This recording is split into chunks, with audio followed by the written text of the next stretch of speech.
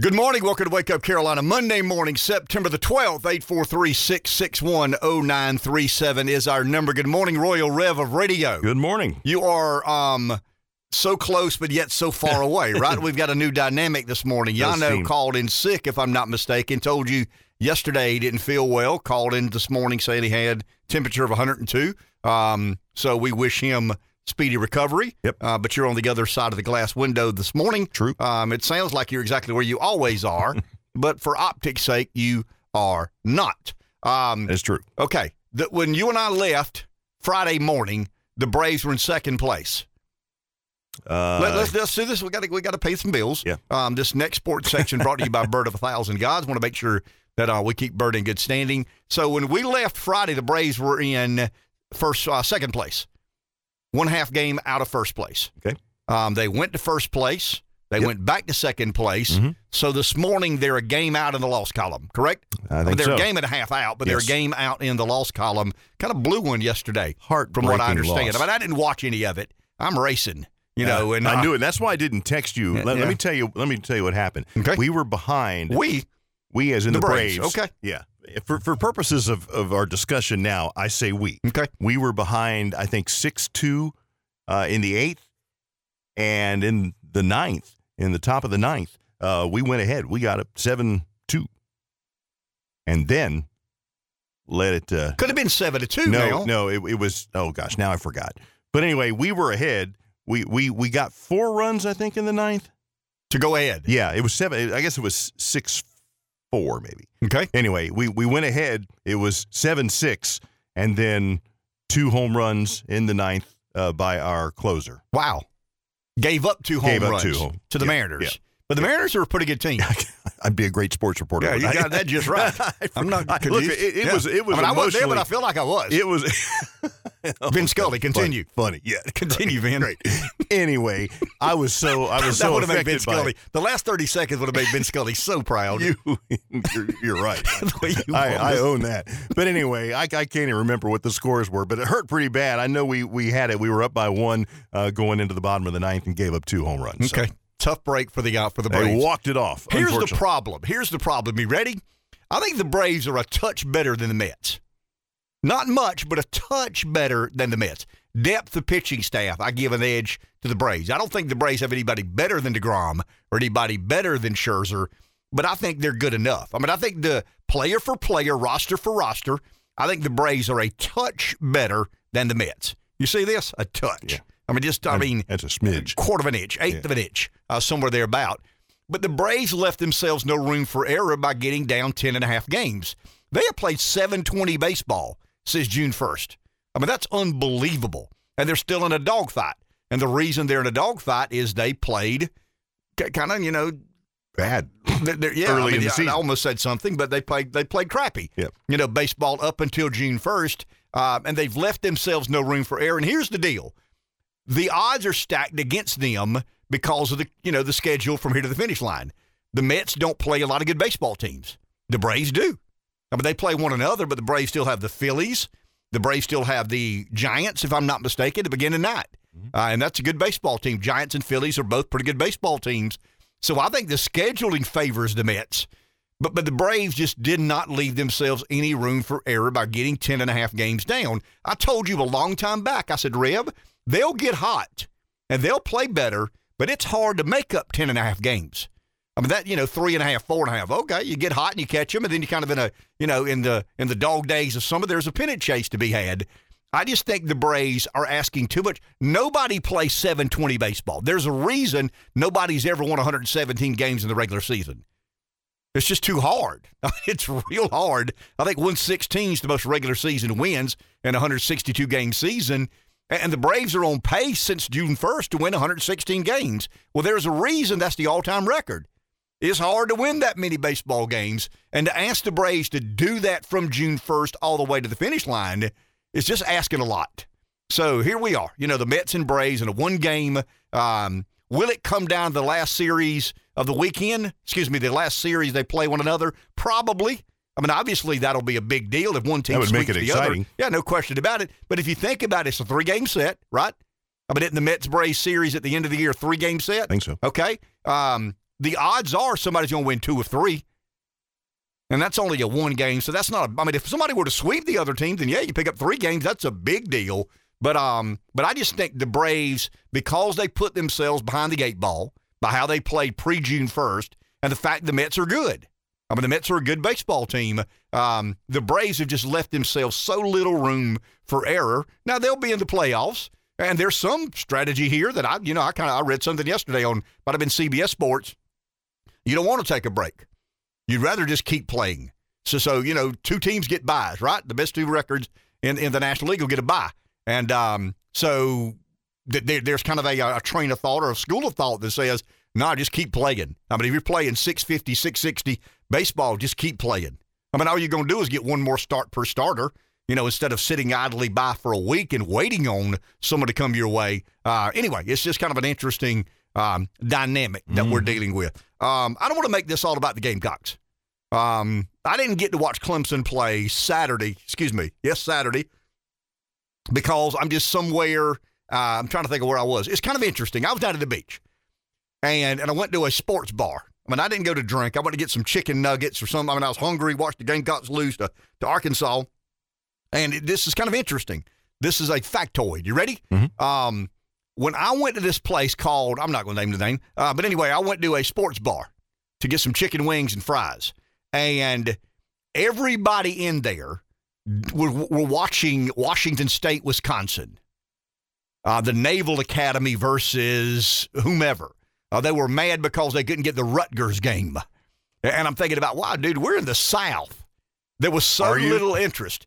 You kind of wonder that when you cross the intercoastal waterway, whether you're still in good old South Carolina or not. But it dawned on me, just how odd that is. Mm-hmm. And once again, you got Tennessee, Pittsburgh. There are more people pulling for Pittsburgh than there are Tennessee. And you've got, very little interest in the Clemson game, far more interest in these, hey, can you get the Rutgers game on TV? I said, man, if you turn that thing to Rutgers, I'll punch somebody in the mouth. We're in the South, man. It's Clemson, Carolina, the SEC, and I guess to some degree some of the ACC. The ACC is not as passionate about football as the SEC, but the SEC is not as passionate about college basketball as the ACC is. But someone asked me, what did you see about the Gamecocks? Mm-hmm. I know you kind of were curious as to what my opinions and takeaways were following the Arkansas game. And there's some obvious negatives. I wanted to know too if there are any positives you can point out to us, because obviously it was frustrating for Gamecock fans. The quarterback can throw. He's far better than anybody we've had in a long, long time. His arm talent is supreme. He's really a guy that he has an electric arm. He'd be like the Major League Baseball first-round draft choice. He's only 2-17 in his minor league career. Yeah, but he throws 98. You know what I mean? Just keep running him out there. One day he may find himself. You know the story. Mm-hmm. There have been minor league prospects that were 2-17 in their minor league record, but they threw 98 miles an hour. And the franchise always said, hey, just keep running him out there. Keep trying to teach him how to throw a sinker, teach him how to throw an off-speed pitch. Very few people throw at 98. You get a lot of benefits of the doubt if you throw it 98 in baseball. Rattler is a little bit like that in college football. He has supreme arm skill. Now he makes some bad decisions, and the offense looks a bit discombobulated. I don't know what to make of Saturday. Arkansas is a pretty good football team. We'll find out over the long run how good they are. They kind of manhandled South Carolina up front, both offensively and defensively. That's concerning. But when here's what I noticed. You ready? And I don't know what to make of this. I'm making an observation. I'm not accusing. I'm not saying this is good or bad or indifferent. I'm just making an observation. The Gamecock coaching staff, what most would argue, is the best conference in America. I think that's, we could argue, but I think most agree, even the Clemson fans, the fair-minded Clemson fans, would agree from top to bottom, the SEC is the best conference in America. I didn't say they're in a league of their own, because I think there are years the ACC's better than they get credit for. There are years the Big Ten's better than they get credit for. But year in, year out, top to bottom, the SEC, I think, is clearly the best football conference in America. I think if you argue against that, you're not really being honest with yourself. Having said that, here's an oddity. Here's something different about where the Gamecocks are. They have a head coach that has never been a head coach nor a coordinator. They have coordinators that have never been coordinators in Power 5 football. That's different. I mean, you look at Sam Pittman. Sam Pittman has never been a head coach until Arkansas gave him the job. He's the offensive line coach at Georgia. I think he coached a little bit at Alabama. Pittman's an old hand, but he never been a coordinator. In fact, the trivia question during the Gamecock football game was, name a game played between two coaches who are now head coaches who have never been even coordinators. And the answer was Sam Pittman of Arkansas, Shane Beamer of South Carolina. But Arkansas went out and paid $1.75 million for Barry Odom to be their defense coordinator. Barry Odom's a former head coach at Missouri, a very respected defensive coordinator. They went and hired Kendall Briles, I think from Baylor, if I'm not mistaken, paid him, $1.5 million to be the offensive coordinator. South Carolina did something different. They went out and got an assistant offensive line coach from the Carolina Panthers and a guy that had been defensive coordinator for 2 years at Western Kentucky in Clayton White. Now, I'm not saying those guys can't coach, and maybe there's learning pains or growing pains or an evolution that has to take place. But if you ask me the biggest difference in Arkansas and South Carolina, I think Arkansas's got a little better talent. Not a lot, but I think they've got a little better talent. But they've got a proven defensive coordinator. They've got a proven offensive coordinator. They've got a head coach who's only been head coach for 3 years. I think this is his third year at Arkansas, and he's turned it around. But that, to me, that's different. And I think learning on the job is a hard way to learn in the SEC.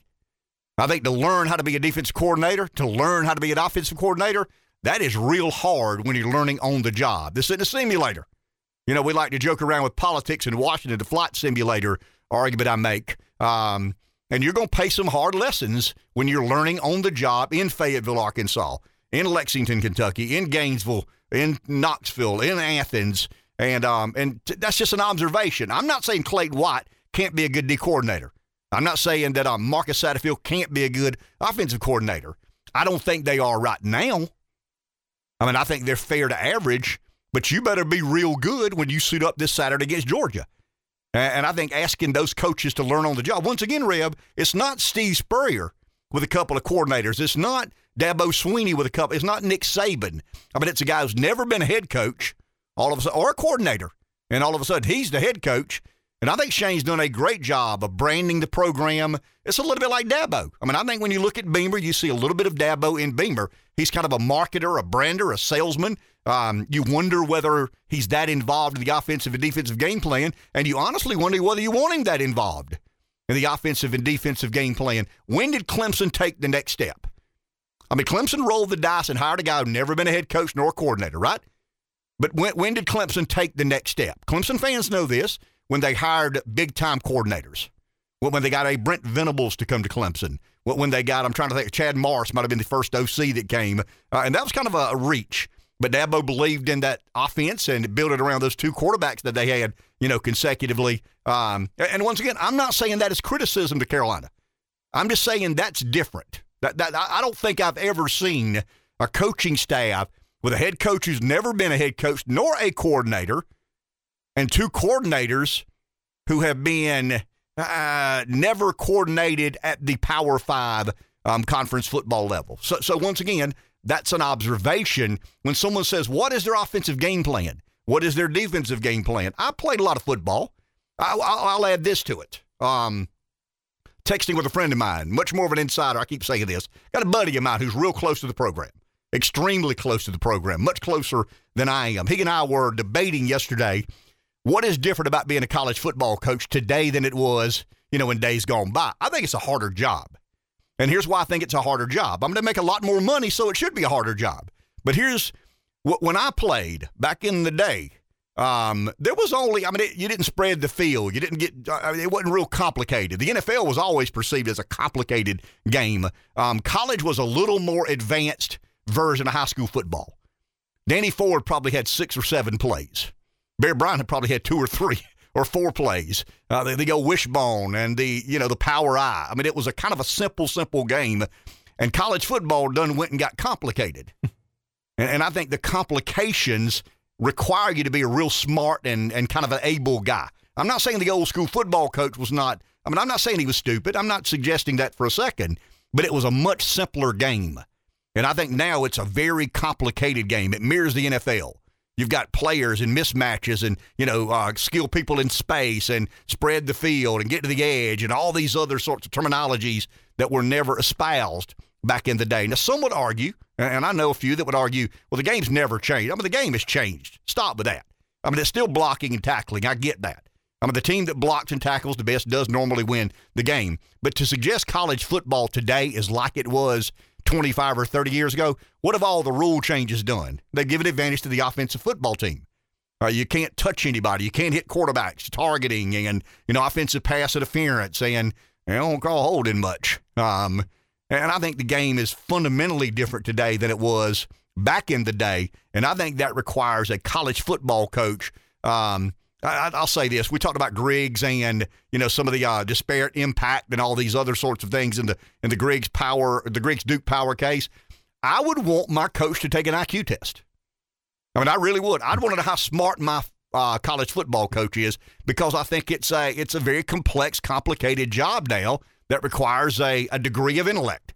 I'm not saying that you got to be a rocket scientist to coach football, but I think you got to be a bright person to understand this ain't your grandma's NCAA college football. 843-661-0937 is our number. I wanted your opinion on the Sun Belt upsets this weekend. Good for the Sun Belt. I mean, good for App State. I said it last week. I'll say it again. If I ran a Power 5 program, but if I were Clemson, South Carolina, Georgia, UNC, I'm trying to think of some of the teams that we kind of relate to around here. There is no way I'd schedule Coastal, Georgia Southern, App State, Georgia State. There's nothing to gain from playing those teams who, if you aren't careful, will beat you.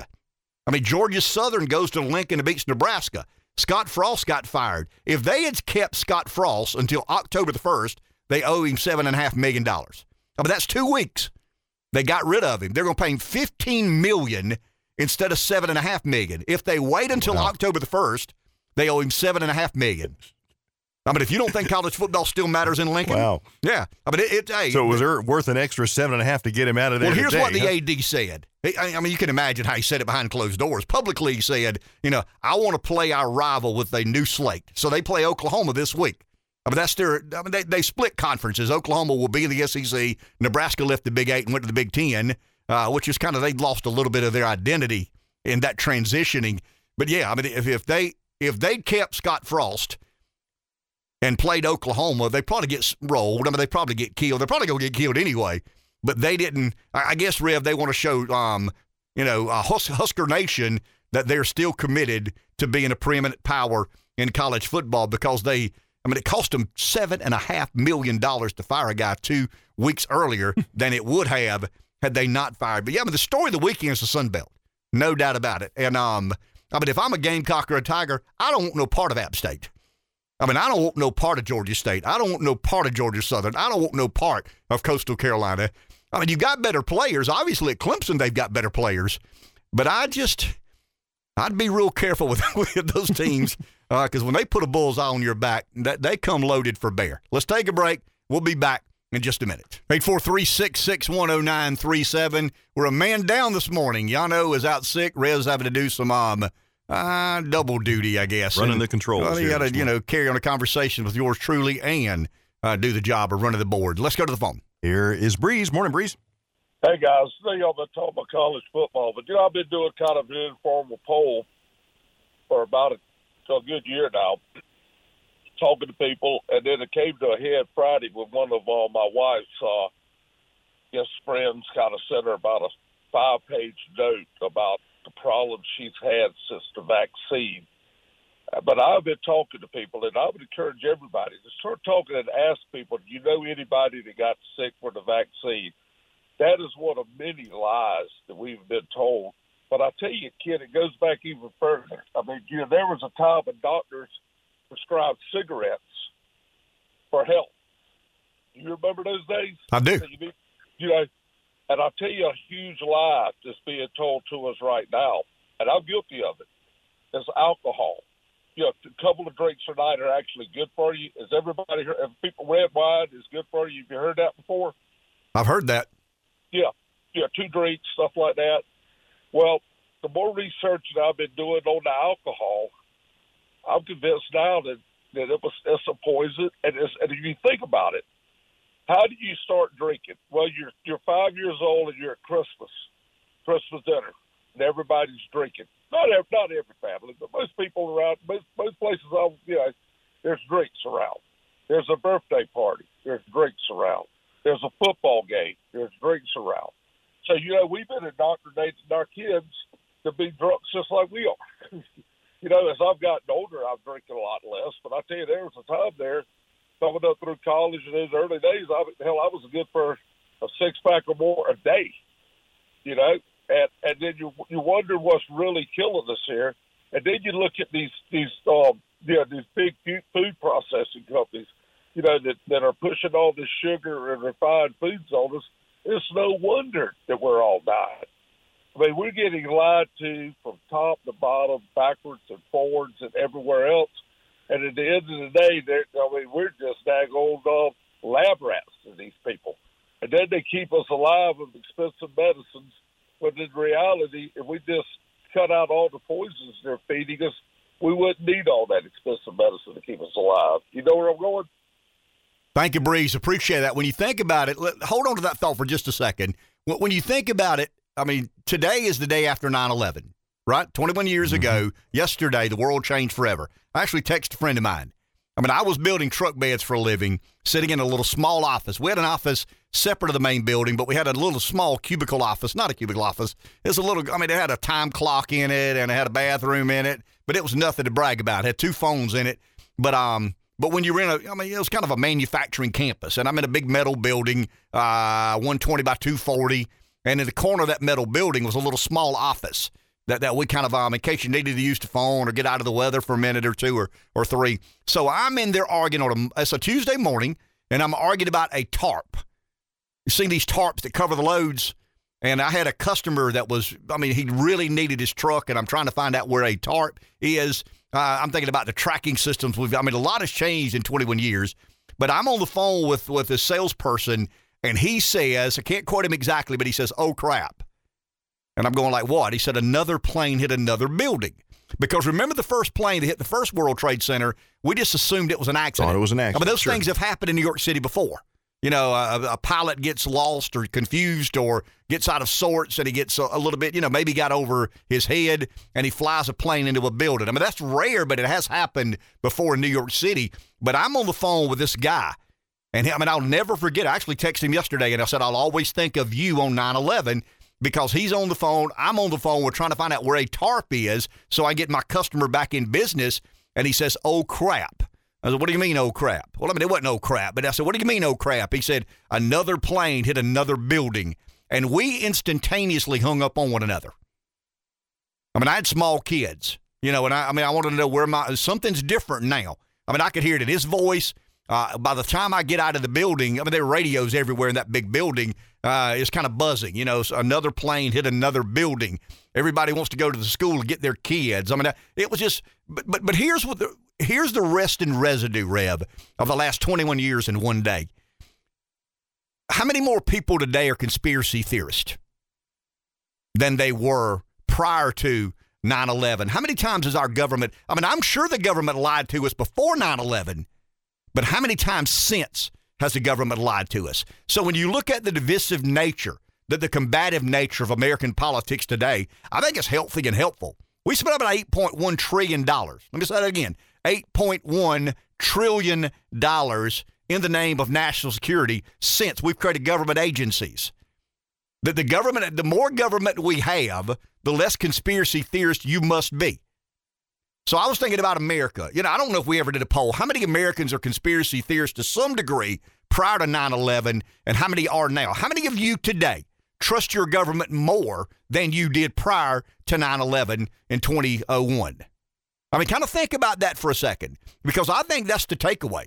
I think that's the 35,000-foot macro narrative that we're trying to digest and consume and deal with the best we can. When I talked to that guy in 2001 about a tarp, and when it would be there, I kind of sort of trusted my government.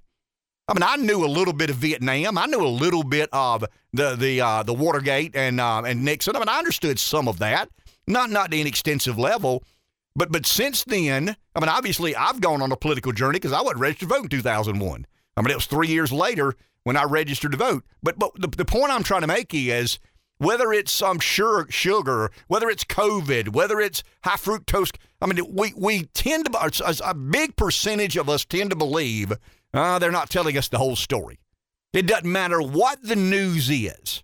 A larger and larger and larger share of Americans wonder whether or not we're hearing the entire story. Prior to 2001 or 9/11 2001, I think most of us took the government to some degree at face value. I mean, there's always been cynicism. There's always been contrarianism. There's always been skepticism. But I don't think it was around every corner, under every pillow.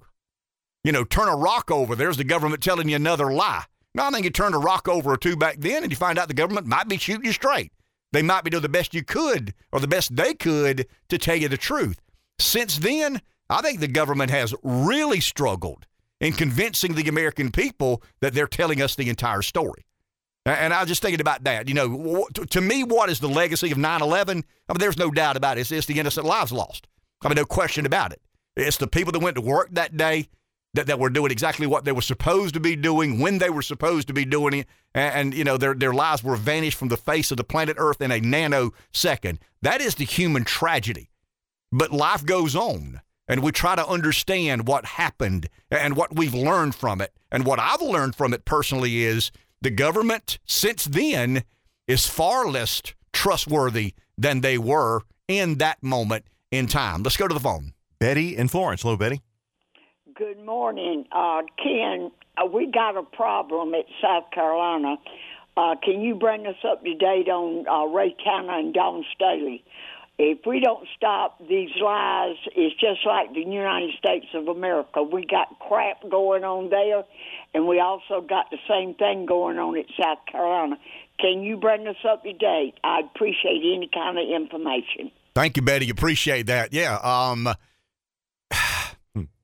We found out over the weekend, I mean, BYU did an extensive search, an investigation, and they found out that the events the Duke volleyball player alleged didn't happen. I mean, there's no corroborating evidence. I put something on Facebook Friday, might have been Thursday when I put it on there, that I think the university owes its fan base, its alumni, its donors, its supporters, a full explanation. And I mean, I said it, I'll say it again. Forgive me. I mean, I'm not going to be a sunshine pumper. I'm not going to be a pimp nor a prostitute for my football or baseball or basketball program or the university that I closely align and associate with. I'm a big fan of the Gamecocks. My daughter's a student there. I want nothing but the best for that university. But somebody has to be held responsible for this. And it looks to me like in typical fashion, that will not be the case. Here's what we know now that we didn't know Friday.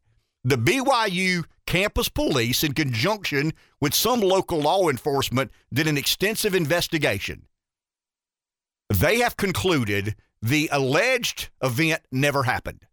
There's no corroborating, no substantiative evidence to show that is indeed the case. I guess somebody went to Dawn Staley and said, hey, what do you say about that now? She sticks by her comments.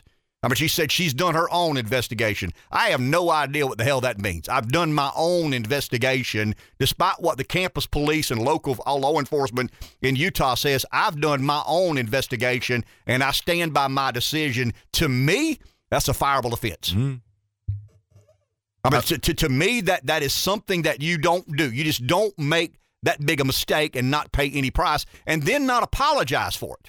Not say, double hey, down. After further review, it's obvious we made a bad decision. I think people will forgive you. I mean, I think if you say after further review, we jumped the gun, we made a bad call, we've got to clean it up. I owe BYU an apology. We need to figure out a way to reschedule this game. You made a decision based on what you thought you knew at the time. I made a big mistake.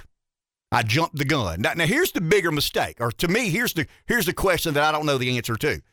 Does the AD have a responsibility to tell the coach, don't you say a word about this until we find out exactly what happened? Dawn Staley, Steve Spurrier, Dabo Sweeney, it doesn't matter. I mean, the chain of command is a board of trustees hires a president hires an AD hires a coach. And that's the chain of command works inverted. I mean, that's the way it works itself back up through. the chain. So I'm of the opinion that Dawn Staley has a lot of explaining to do, as does Ray Tanner have a lot of explaining to do. And I like one of those a lot more than I like the other. And it has nothing to do with race with me. Stop with that nonsense. I mean, you can accuse me of whatever you choose to accuse me of. But the basketball coach, the women's basketball coach at South Carolina, made a mistake that should be categorized as a fireable offense, and she didn't apologize. I mean, that's bizarre to me. She made a decision, a knee-jerk decision on what she thought to be true. What she thought to be true is proven to not be true, and she's put the university in a ridiculously embarrassing situation that she doesn't have a right to do. And I'll make a prediction. Nothing will happen, and nobody will stand up to that unbelievably embarrassing decision, not for Dawn Staley. I don't have any idea what the president believes, what the AD believes, but as a donor supporter, I'm not an alumni, but as a lifelong fan, a financial supporter of the University of South Carolina's athletic program, and the father of a student there today, I am deeply embarrassed by how the university's been portrayed at the rightfully portrayed for making such a woke. Here's what I conclude, and then we'll go to the phone. I'm not woke nor politically correct, but you have a right to be. So for those who choose to follow the yellow brick road of wokery and political correctness, at least get your damn facts straight. I mean, when you're going to chastise a lecture to the rest of the country, at least have your facts straight when you're doing it. So this is not about Dawn Staley, not about Ray Tanner, not about the president of the university or the board of trustees. As a donor, a fan, and the parent of a student, you put our university in a ridiculously embarrassing situation and furthered the embarrassment by sticking to your story that has absolutely zero corroboration. That is a fireable offense if I've got anything to do with who stays or who goes at the University of South Carolina. Take a break. We'll be back in just a minute. 843-661-0937, our number. Someone held on during the break. Let's go to the phone. Roger in the PD. Good morning, Roger. Good morning, fellas. Ditto to what you said about the chain of command, Ken, a while ago. But what I was going to say, you said it wasn't corroborated what happened. Even if it happened, how are you going to disparage an entire university or fan base to protect what one person in the stands may say? I mean, if that's the case, you're never going to have a schedule. You're never going to play anybody. If that's the case, if you're going to be responsible for what one idiot may say. I mean, the whole thing is ridiculous. And I thought about what happened in 1989 and how much has changed. You know, Danny Ford was fired because he didn't go through the chain of command. He went to IPTAY meetings advocating for something that hadn't went through the administration. You got a highly successful football coach that loses his job because he does that. Now, he's wised up, I believe. He wouldn't have done that today. But Dawn Staley is an activist that deserves to lose her job. She is an embarrassment not only to the University of South Carolina, she's an embarrassment to the state of South Carolina. I'll agree with you, Roger. Thank you a lot. And Roger bleeds orange. I bleed garnet. I hadn't thought of Ford, but he's right. Ford would go to IPTAY meetings, and I think it might have been like an indoor practice facility. I mean, Clemson fans would know better than I, but he wanted something the university was not 100% behind. And the university said, hey, man, do you not understand how the chain of command works at Clemson? There's a board of trustees that hire president. President hires an AD. AD hires you, and you, whatever wish or whim you want, you go to the AD, and then we work it through that. And Ford kind of was stubborn and old school and thought he was a little bit bigger deal than he probably really was. And he said, I don't have to do it like everybody else does it. I'm Danny Ford. I won a national championship. Next thing you know, he's unemployed. He's no longer the head football coach at South Carolina. It's interesting. Like, guys, this is not about women's basketball. I mean, I heard a couple of things over the weekend. Who cares about women's basketball anyway? Well, I mean, some do. I don't. So there are a few out there that do. But this is not about women's basketball. To Roger's point, I think I put in my Facebook post, I have been just had rocks thrown at me in Athens, batteries in Baton Rouge. I've been told where to go in Clemson. And let's be honest, Columbia ain't a pleasant place to play every now and then. I mean, the heated competition brings out the best and the worst in some people. But if you're going to, I think what Roger's saying is, okay, let's for argument's sake say it did happen. And there's corroborating evidence. Somebody, a fan of BYU, yelled a racial slur at an African-American Duke volleyball player. Are you going to hold the entire collegiate athletics system hostage and say, hey, if somebody yells at one of my players, I'll never come back here again? I mean, the absurdity of that. And that's why this is so much more. It's not about women's athletics. It's not about intercollegiate athletics. It's about wokeism and political correctness not being held into account. And somebody's got to pay a price for this. And I have no idea what the conversation between Ray Tanner and Dawn Staley sounded like. Newsflash, I was not invited to that meeting, nor should I have been invited to that meeting. But I was Lieutenant Governor of South Carolina, and I told Rev during the break, I remember a meeting I had when I first got hired, and I didn't know my butt from third base. But I remember clearly saying, don't anybody in this office not named Ken speak on behalf of the Lieutenant Governor's office. Nobody does that. Look, I'm as forgiving as anybody, and I believe in second and third and fourth chances. But if word ever gets to me that you're speaking for the Lieutenant Governor's office, you're not going to have a job. There is not a chance for that. You can come late, you can park in the wrong spot, you can do a lot of stupid things and get a second chance.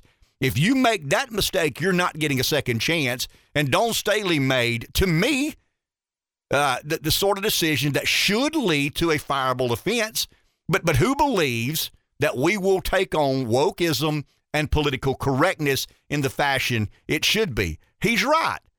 Is Dawn Staley a women's basketball coach or a political activist?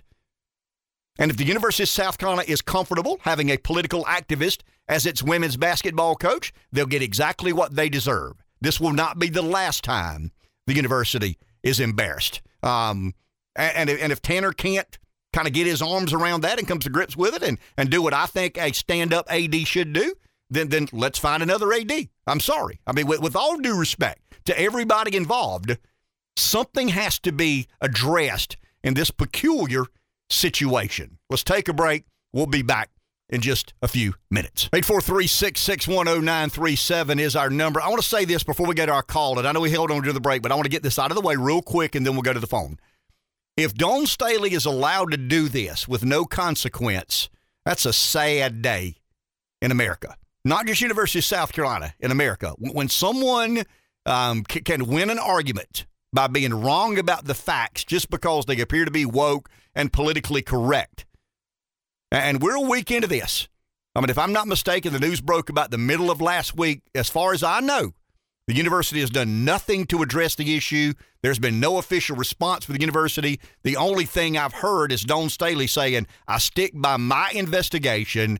I'm sorry I put the university and my athletics director in kind of a bad position. That's nowhere near adequate. That's nowhere near good enough. What needs to happen if the university is truly an institution of higher learning that holds itself to a very high and reputable standard. And that would assume that she was sorry that she put them in that position. Well, I mean, I'm sure she's not. I mean, you don't buy that, and I don't buy that. But, I mean, at least there's a press release out there. Right. I mean, the only thing to say, Reb, is I was wrong. I mean, I jumped the gun. I made a hasty decision based on my wanting it to be right. I mean, in all honesty, that's what these woke, politically correct people, I mean, anything that comes down the pike that they want to be right, that they just determine or make a determination from afar that it is. I mean, they've got this preconceived narrative. America's racist. So at BYU, a Mormon school with a lot of white kids, I mean, if somebody says that there was an athletic event at a Mormon university where someone yelled a racial slur, then that had to have happened. I mean, of course it did, because we know how deeply racist America is, don't we? I mean, don't you, Rev? I mean, how dare you contradict the narrative that America's racist? Mm-hmm. I mean, CNN says it. MSNBC says it. The New York Times, Washington Post says it. Dawn Staley now says it. It's got to be true. Just because they didn't find corroborating evidence, just because they did a full-fledged investigation, that's not good enough. Dawn has done her own investigation. You know what her investigation is? A predetermination that America's racist. period. Let's go to the phone. Joe in Hartsville. Morning, Joe. Yeah, it's amazing. Over 95% of the kids that go to BYU give 2 years of their life on a mission for the church. I mean, that's amazing. But my father is probably turning over in his grave right now. He was the first man from the University of South Carolina to be selected to go to the East-West Shrine Bowl game back in 1945. And I'm only one person, but I, like you, Ken, probably spend around $3,000-4,000 a year with the university. So, as just one person, until I hear an apology from Dawn Staley and Ray Tanner, I won't give the university another penny. Nothing. I won't go back to the ball games. I mean, this has got to stop. I mean, it's getting to a point now, people are so, I don't know what to call it, but they're desensitized. You know, our average voting in the primaries in South Carolina is less than 24%. So 1 out of 4 people is doing the electing of our officials. I mean, it's almost ignorant. But that's my 2 cents. I'm only one person, but, you know, it takes 100 pennies to make $1. Y'all have a good one. Thank you, Joe. Appreciate that. Look, I think Dawn Staley has every right to be politically opinionated. I mean, I'd be careful, but I think she has every right. I mean, if she chooses to be an outspoken critic or supporter, I think she has the right to do that. She does not have the right to cancel an athletic event in the name of the University of South Carolina. That's where it crosses the line to me. Dawn Staley can say whatever she chooses to say about BYU. I mean, the public square is the public square. The public domain is the public domain. I mean, I'd probably, if I were Ray Tanner, I'd rather her kind of pump the brakes a little bit every now and then. But she has a right to speak however she chooses on political issues, cultural issues, social issues. I mean, she's kind of embraced the mantra of being a social warrior and kind of a morality crusader. I mean, she has every right to do that. I would never say to a coach, hey, don't you speak on politics. Don't you say anything about cultural or social issues. No, I mean, I think a coach has every right to give her opinion or his opinion on what politics or, their political beliefs or their political biases or the way they see the country. But she unilaterally, from what I understand, canceled an athletic event that included a 200-year-old institution or 25 or 30-year-old University of South Carolina founded in 1801? So it's 120 years. I mean, are we there? I mean, are we there that a university representative, however, and look, I want to say this with full disclosure, she's as good as there is at her job. I mean, there's not a better female basketball coach in America today than Dawn Staley, period. I mean, REM is the best there's ever been, but right now in America today, there is nobody that does what Dawn Staley does any better than how she does it, period. Unequivocal. She is as good as there is, probably the best there is in this moment in time.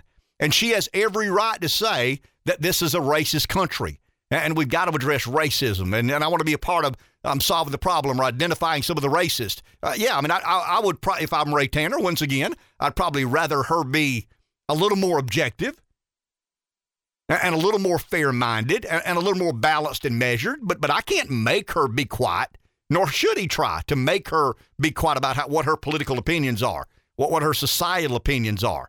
But she has no business being allowed to cancel an athletic event based on something she heard might be true. That's the fireable offense. The fireable offense is not, by any stretch of the imagination, her commenting on politics, commenting on race relations, commenting on cultural issues. The fireable offense is canceling a game in the name of the university based on something she thinks might be true. She heard might be true. And now, when it's proven to be not true, she says, well, I'm still sticking with my original decision, my investigation. And it's kind of interesting. Nobody in the media, anytime the University of South Carolina slips and falls, the local media in Columbia do everything they could to bury it. Mm-hmm. I mean, I'm talking about bury the university, make everybody look bad. You know why? Because it's a bunch of old white trustees. I mean, the newsrooms in America, if given the opportunity to make a bunch of old white conservative trustees look bad, they'll certainly take that chance. I mean, they're not going to pass on that opportunity. But all of a sudden, the black female basketball coach may have made a mistake. Oh, nothing to see here. Nothing to see here. Let's talk about recruiting.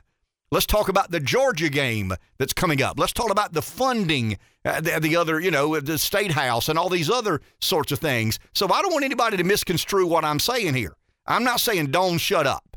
Keep your mouth shut about politics. No, don't say whatever you choose to say. Don't drag our state's flagship university in the middle of your racial crusade or your crusade against racism. I mean, it's absurd. And once again, if you're going to be woke and you're going to be politically correct, at least be right. At least get the story right. Now, here's kind of an interesting legality. Can BYU sue the University of South Carolina at wrongful breach of a contract? I mean, I don't have any idea. Is there negotiations going on behind the scenes? We don't know any of that. And I think the travesty in all this is the only comment a week after the fact and several days after we found out that BYU did. And let's give BYU a little credit. I mean, they tried to get to the bottom of it. I mean, they don't want their name to be mud. All of a sudden, they've got a big national story on their hands that a basketball series got canceled because of the reports that somebody in their university or associated with their university might have been a fan, might have been a student, might have been a teacher. I don't know. Nobody knew at the time, right? We were just told somebody yelled a racial slur at an African-American Duke volleyball player. And we're going to cancel basketball games based on that. We'll never play Clemson again in anything. If we do that, we'll never play Georgia. I mean, if the Georgia fans come to Columbia this Saturday, I mean, they're coming with a really, really good football team, right? Number one. I mean, number one of the country, and, I mean, it's 24.5-point underdogs. I mean, we know what lies in waiting if you're a Gamecock fan. I mean, Buster Douglas might knock Mike Tyson out, and the U.S. hockey team, do you believe in miracles? Yes, but there's always a puncher's chance no matter who you're playing and where you're playing. But if the Georgia fan comes to Columbia and gets a profanity yelled, no, let me say this again. You ready? When the Georgia fan comes to Columbia and gets profanity yelled at him, is he going to the university and say, hey, those Gamecocks mistreated me. I don't think we should ever go back to Columbia and play another football game because when I go to Athens, they're going to return the favor.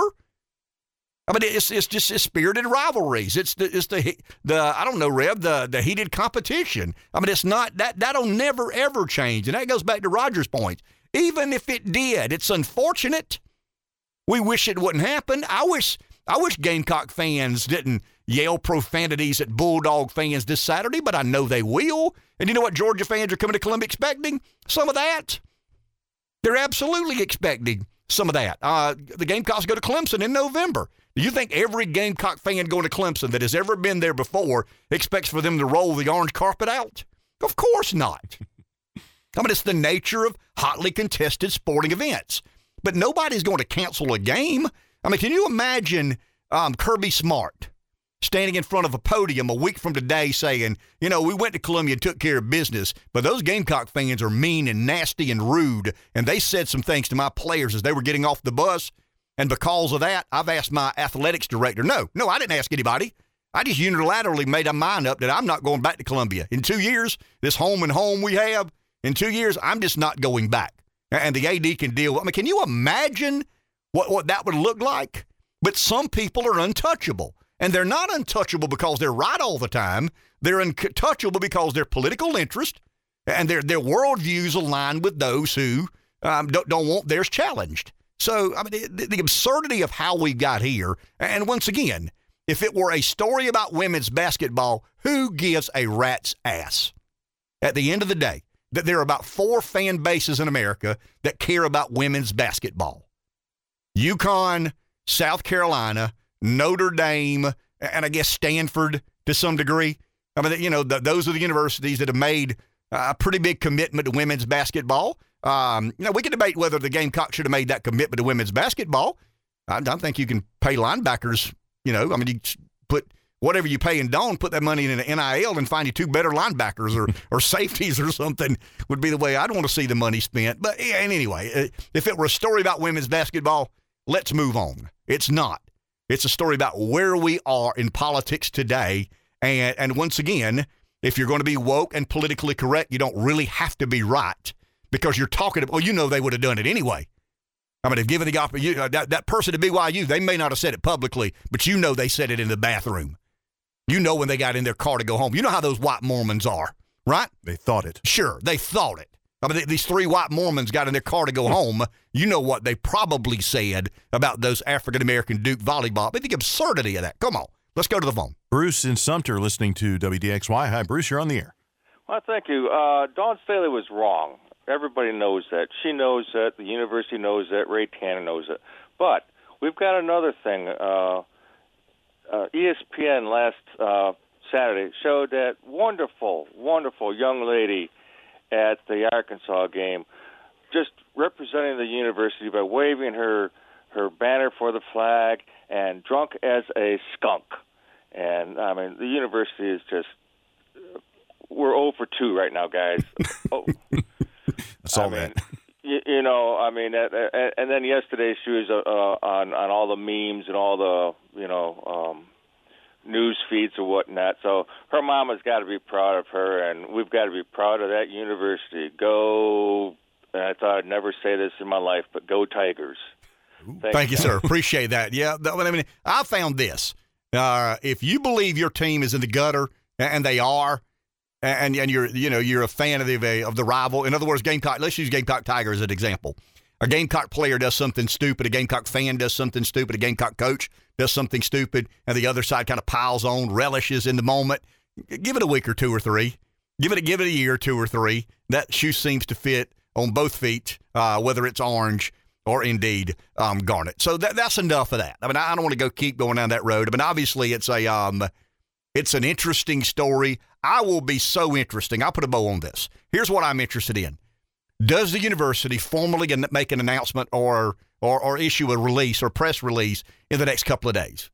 I mean, that is what I'm very interested in. And what does it sound like? Does it condemn Dawn? I mean, Frank Martin got suspended for saying too much profanity on the sidelines, right? I mean, coaches that question referees or umpires, they get fined for questioning referees or umpires. What is the price Dawn Staley makes for such an egregious misjudgment? That's my question. I mean, Dawn is what Dawn is. I mean, she's a social activist. She's a racial agitator, and she's the head coach at the University of South Carolina basketball team. What does the university do in response? Let's take a break. We'll be back in just a couple of minutes. I actually did a good bit of work on some of these Senate races, some of the House races. I've got a pretty good, I think it's not an illustration on the radio, but I've got a pretty good analytic of what I think is going to happen as we move closer to the midterm elections. But this story, this Dawn Staley story has really ginned up the juices, so to speak. And before we move on to another subject, I don't know, I detect a little bit of an edge, a little bit of anger in your voice when you're talking about, your university. University you love. I'm angry that we're a week out of Dawn making these remarks and the university has not said a word. I mean, that to me, you can't be that negligent of your responsibility. The university has to go on the record about what it's done, what it's going to do. How did it resolve this? I mean, internally. I mean, did Dawn just wake up one day and hear this or read this or somebody told her this and say, hey, we're canceling this game? Did she call Ray Tanner? Did she call the president?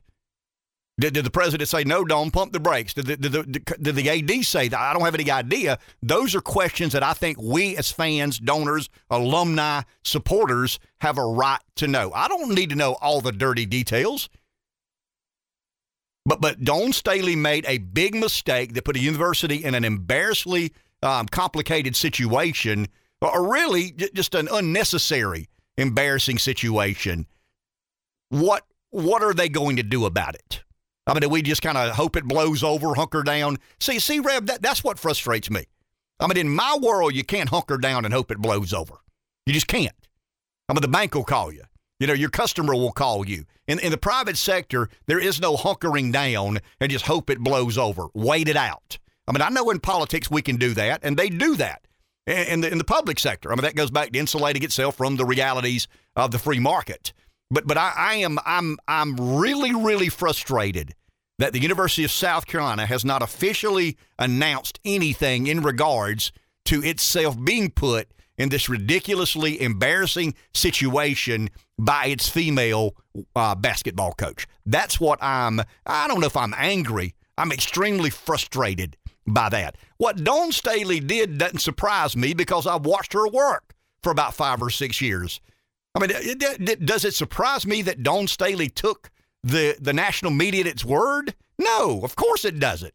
I mean, it fit her worldview. It fits the way she believes the world works. But when proven wrong, somebody must take responsibility. And nobody up until today has taken any sort of responsibility. And the University of South Carolina owes its alumni, its fans, its donors, its supporters better than that. Let's go to the phone. Sam in Darlington, good morning. Morning, guys.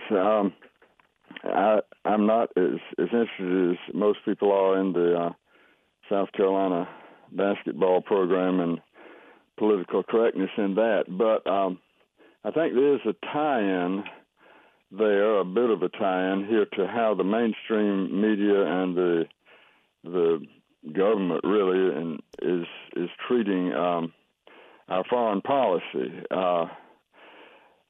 There's especially a foreign policy towards Russia.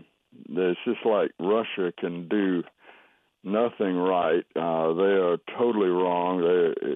Putin is the same as Hitler, et cetera, and one of the things, one of the factors, I think it's maybe not the biggest factor, but one factor is that Putin is politically incorrect. He is, and the Russian people are. They reacted.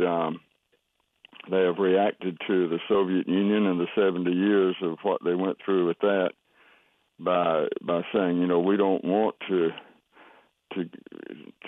go the radical left-wing way. We want to sort of go back to like what we were before the revolution. We're going to give the Russian Orthodox Church a lot of say in what we do. We're not going to go down the road of the sexual revolution, and we're not going to have gay pride parades in Moscow and so forth. And I think that may be one reason that the mainstream media just can't see anything good about him, and it looks like they won't rest until Putin is overthrown and his head is delivered on a silver platter to Hillary Clinton. It's just a remarkable wolf pack sort of effect there. I do think having said that, I think the main driver of our, what I think is unnecessary antagonism to Russia and to China is, and to Iran, is the profit motive of the military-industrial complex. But that, to me, that's where the real problem is, and that's what I'm praying. Sam, would you like to see, you and I disagree on a lot of issues, but this is one place that I think we're kind of sort of in the same sandbox at least. Yeah. Would you like to see us pull back from our presence on the global stage, or do you believe that we emphasize American imperialism? In other words, do you believe we can be the loudest voice in global affairs without insisting or requiring people to be subservient to American imperialism? Yes, I absolutely agree with that. I don't say, they accuse us of being isolationists. No, I'm not isolated. I don't want to withdraw from the world. That's not the point. The point is let's be fair and let's tell the truth about things. I mean, what Russia has done in Ukraine is no different. In fact, there's some evidence that they've actually been a little bit kinder to civilians than we were in Afghanistan and Iraq and in fighting, and in Syria. So let's be willing to admit that somebody else may have a right to live without asking our permission. Yeah, I think we're all on the same page. Thank you, Sam. Appreciate that. Kind of an interesting point of view, especially the day after 9/11. We spent $8.1 trillion in the military-industrial complex. Where did that money go? I mean, I think this is where Sam and I are in somewhat agreement. And here's the balance. Can we be Can we be the loudest and most effective voice on the global stage without requiring a certain obedience to the American orthodoxy, the American agenda? I mean, that gets into real complicated foreign affairs. I was thinking about this, read something yesterday afternoon about 9/11, and it was talking about the skeptics. You know, there's still some who believe it was a staged event. I mean, I don't for the life of me believe that was a staged event. I mean, there's some that do. I mean, 3% of America believe that the government had something to do with flying those planes into those buildings. I can't get there. As little as I trust the government, even I can't get there. But I do believe, to Sam's point, that the second it happened, the membership of what I call the military-industrial complex didn't shed a tear for the loss of human life. They quickly began understanding with clarity how they could seize this moment. I mean, I do believe that. Once again, I don't believe for a second, as about 2.5% of Americans do, that the government was behind orchestrating or organizing any of these sorts of disasters, that the terrible loss of human life. But do I believe that there are people in the Beltway that never shed a tear, but rather went to their office, got on their computer, and figured out how to seize the moment and introduce just expand this American imperial? Yeah, absolutely I do, to the tune of about $8.1 trillion. Where did that money go? The majority of it was, invested in, as Sam said, the military-industrial complex in America. That's not a conspiracy theory. I think you got to be a bit naive to believe that everybody's heart was broken in that moment in time. I mean, mine was, nobody likes to see pain and suffering that those families have had to deal with. Nobody likes to see that. But the world moves on, and the world adjusts accordingly. And I think the biggest adjustment America made was seizing that moment and trying to reorganize the Middle East and put a lot of money in the bank accounts of, the military-industrial complex. Let's go to the phone. Larry in the PD. Morning, Larry. Boy, I'll tell you, y'all took a left turn on me all of a sudden. Well, take a right. That's fine. Go back the other way. All right, I'll try to hit both of them real quick. The problem you got with this wokeism is that you said it. Dawn sees the world a certain way. She's all too ready to believe any story that fits that. They jump out ahead of it. They make these demands. They make these big moves. When they get caught, when it comes back and they say, well, actually, that didn't happen, what will happen is this. If Dawn Staley says anything, it will be this. Well, it might not have been that way this time, but we all know that these sort of things are going on, and it's too important to take a chance being silent before we have all the facts. That's what you get every time. How do we know that this is going on? Because they say so. Because every time they try to prove it with a news story, it always ends up being false.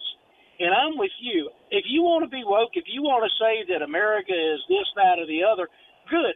Wait till you got a real, actual example of it, and then just hammer us on it. But they can't. They can't wait. They just make something up. They run with whatever they hear because they're so ready to believe it.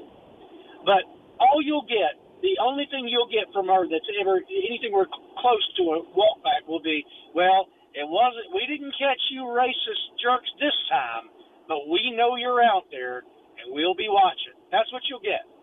So you can forget that. The other thing I was going to say is, we really do need to learn as Americans how to not hold the world up to, as you said, our orthodoxy, because our orthodoxy changes every 4 to 8 years. The truth of the matter is, in the current state of politics in the United States, we're a very unreliable global partner. I mean, and not that I'm sympathetic to Iran, but, Obama puts in this agreement with Iran. We think it's a bad agreement.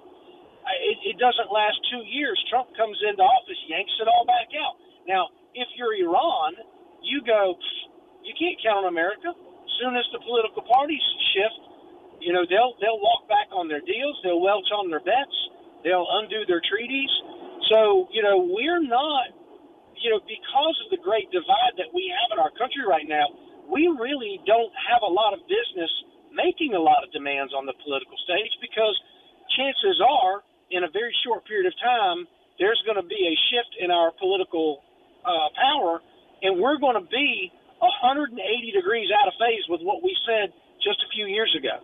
And that makes us unreliable, in my opinion. So that's one major reason why we shouldn't be quite as demanding on the national stage, because we don't have the unity of thought to follow any of these long-term commitments through.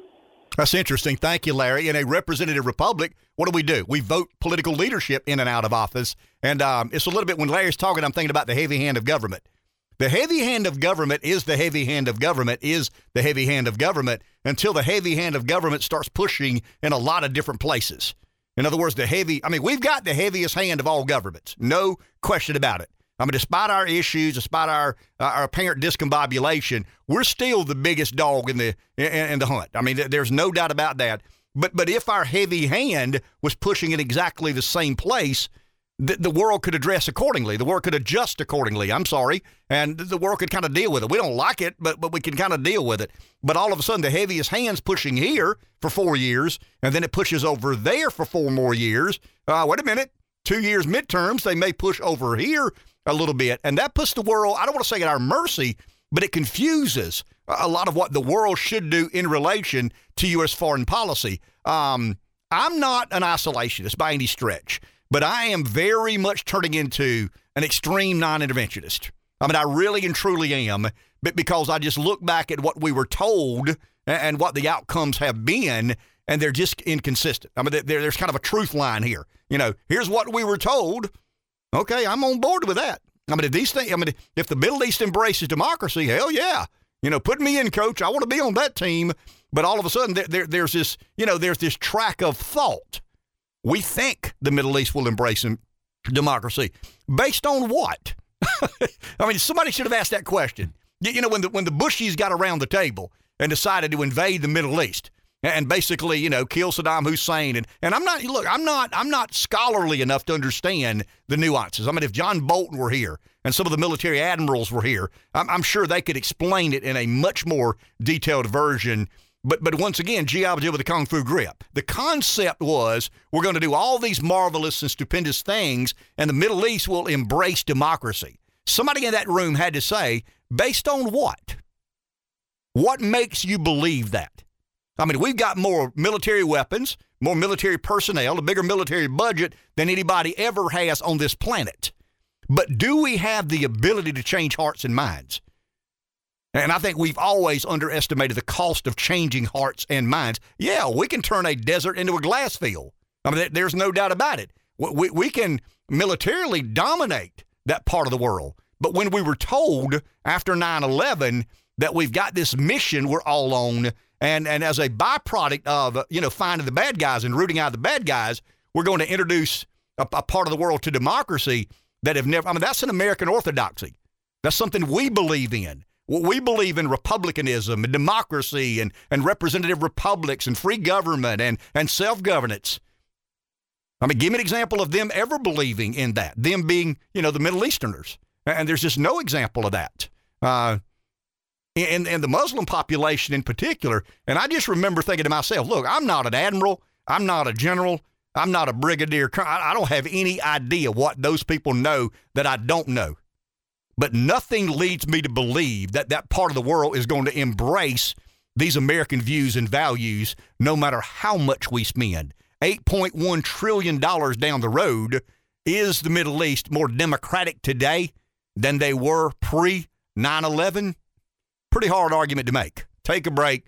Back in a minute. I think one of the interesting, talking about, foreign affairs and foreign policy and American government and the relationship we have with countries, good relationships with some countries, not so good with others. When Queen Elizabeth, I've read a lot about her being a mother, a grandmother, a wife, a friend, an associate, kind of the rock, the anchor that held the British. 70 years of being in charge. She's still a monarchist.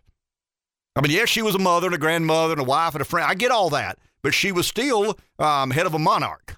And as someone who believes in republicanism, I hereditary monarchies aren't my cup of tea, so to speak. Hot tea, I would imagine, there instead of the cold iced tea with sugar in it like we like. But I don't know. I'm not. It's easy to get entranced by the pomp and circumstance of royalty, and it's still. I mean, let's think about it, guys. She was a grandmother. She was a mother. She was a friend. The one thing I think she did better than even I probably gave her credit for was the ability to remain somewhat neutral.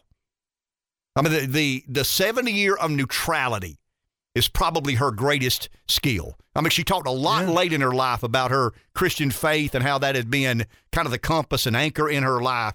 But yeah, I mean, she's a mother, she's a grandmother, she's all these things that human beings are. But she was still head of a monarch that took a lot of advantage of colonialism, correct? I mean, the monarch, she was head of state of over 30 nations in her run as queen. Just think of that. Head of state is over 30 nations. Here's the most interesting stat. You ready? Brexit, the people in England that voted for Brexit, the one thing that they would have voted against it if the Queen had said so? 60% of the people who voted for Brexit in support of leaving the European Union would have changed their mind had the Queen asked them. I mean, I can't relate to that, but once again, I've never been a part of an hereditary monarchy. My life and living and existence has been in a kind of a representative republicanism would be what it is. You're kind of royalty around here. Well, I mean, I'm not royalty anywhere. I can assure you of that, and I know my place in that sort of standing. But I just think it's interesting that we get wooed, by the regal and the royal and all these other sorts of things. It's still a monarch that took pretty distinct advantage of colonialism. Let's go to the phone. Mike Page with Florence County GOP joins us on the phone next. Hey, Mike.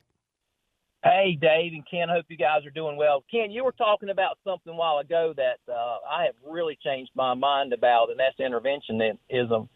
I had a friend of mine, Sergeant Major Harry B. Jackson, big influence in my life when I was in Mullins. And he was one of the first persons I went to talk about, okay, should we go into Iraq? Should we go into Kuwait? And he looked me dead in the eyes and said, absolutely no. He said it a little more flowery than I just did. But he was a veteran of the Korean War and the Vietnam War. And, it's amazing how many people would almost stand at attention and salute that guy. And I think I've moved over to him.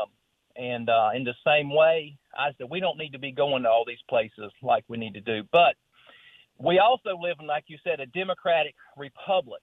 And it's important who we put into office. And, folks, we need to really get active right now, because after Labor Day, this is when the political season comes. You're going to be drowned out with all the ads and stuff. But I really want y'all to help.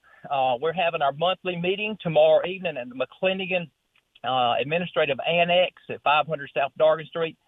And if you want to know how your taxes and money flow through Florence School District 1, and you want to know how that works, come tomorrow. Dr. Richard O'Malley and Laura Show will be there to tell us that. And she has a great presentation, and it's very informative. But also, we have a stump coming up this Saturday at 10 o'clock to meet your candidate, so you can have one-on-one FaceTime with them. That's this Saturday at 1611 South Irby Street, right next to the New Planet Fitness. And I sure would love for you guys to come out and help this Democratic Republic and keep Republicanism running well. I appreciate it, Ken. Thank you, Mike. Appreciate that. Kind of an interesting, starting point, and then change the conversation to his work in the Republican Party. I've done a lot of work toward the end of last week and over the weekend on what I think is going to happen. I told you Labor Day, I feel like I owe you a critique or a summation of where it looks like we are and where it looks like we're going to be headed. Robert's agreed to come on the show probably toward the end of this week, first of next week. He's got about 6 or 8 polls in the field that he wants to look at some of the crosstabs and reference points to make sure he understands with clarity. I mean, let's be honest. He wants to wait until after he goes on Hannity. And after he goes on Fox, and after he does, out why. Yeah, I get that. I mean, if you can be on a show with millions and millions of viewers, or listeners, or a show with thousands and thousands, you'd probably choose the show with millions and millions. And I get that. But there's some. Robert's agreed to come on, and he and I talked a little bit toward the end of last week about, believe it or not, Gamecock athletics and some of the coaching shenanigans that we will address at some point in time. We hope the university will address it in some way, shape, or form. Maybe they will. Maybe they won't. I want to go back to Queen England, the Queen of England. I said something a second ago that someone agreed with. The life of neutrality. I mean, once again, I am not a big fan of the monarchy. I mean, I'm just not. I'm not critical of the monarch because I don't answer to it. I'm not beholden to it. It was odd to me when I read that 60% of the people who voted for Brexit, and that was England leaving the European Union, would have voted against it had the Queen said so. But she remained very neutral in a lot of that. And I think her neutrality added to the flavor of dignity that a lot of people associate her with. Once again, she's a grandmother, she's a mother, she's a friend, she's a lot of those things in a humanistic way, but she still presided over a monarch that was heavily influenced by colonialism, where a lot of people didn't have, humanitarian rights. And, you can read a lot about it. I mean, I've tried to read it the best I know how and understand. Head of state for over 30 countries in her 70-year reign. But if you're somebody who has libertarianism or Jeffersonian biases, it's hard to get to a place of embracing an hereditary monarch. Talk about winning the ovarian lottery. That's being born on third, and I don't think she ever thought she had a triple, though. Is that fair?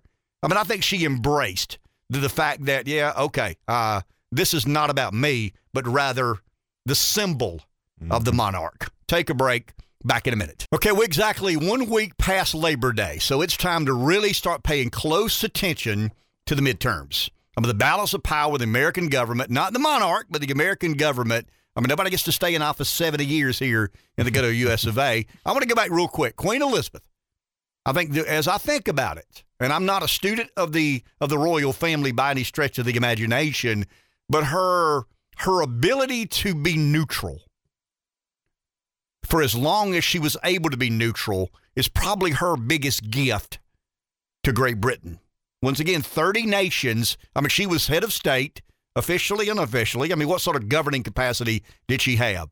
Well, I can tell you this. If 60% of the people who voted for Brexit said they would have changed their mind had the Queen asked them to, that may not be an official capacity. So you're saying she could have had much more political influence. And she chose not to. Yeah. I think she understood to her credit, I guess. Well, very much to her credit. Now, what about King Charles? King Charles. I mean, he's had a lot of political things to say about climate change and some of the other realities or practicalities of the world around us. But yeah, I mean, that to me, Reb, she had the ability to influence, but she chose not to. I think the few times she did influence were by and large for good. I mean, it was in a very dignified, non-aggressive sort of way. Now, once again, I don't remember 50 years ago. I mean, imagine she was on her throne for 70 John Brown years, and remained neutral by and large. I mean, I don't remember the Queen saying anything about Brexit. I mean, imagine the consequence of if you're voting on a referendum that says we're leaving the European Union, that's a pretty big moment in Great Britain's history, in England's history. But she chose to kind of sort of remain neutral, despite having the ability to heavily influence what may or may not have happened. Why are people voting in the midterms? Jeff and I had a conversation a couple of weeks ago about abortion. To some degree, he's right.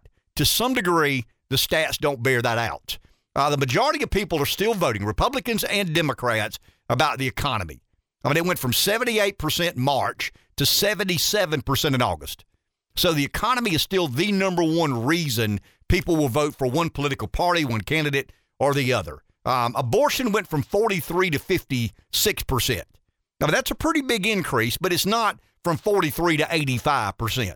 I mean, it's still behind. Let me get my glasses here to make sure I get this list exactly right. It's still behind gun policy. It's still behind violent crime. It's still behind health care. It's still behind voting policies. It's still behind Supreme Court appointments and education. I mean, abortion has increased from, once again, 43. I'll tell you this.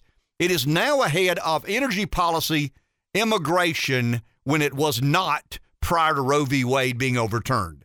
So abortion is more front and center, but it's not anywhere near front and center. That's about the economy, violent crime, health care, and voting policies, voting irregularities. If you're a Republican, voter suppression if you are a Democrat. So the economy remains the dominant midterm voting issue, but abortion has grown somewhat in importance. Not quite as much as I think the Democrats were hoping, but it has become a bigger part of why people are voting in the midterms.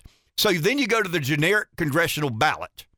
I think this is kind of interesting because the generic congressional ballot is driven by two things.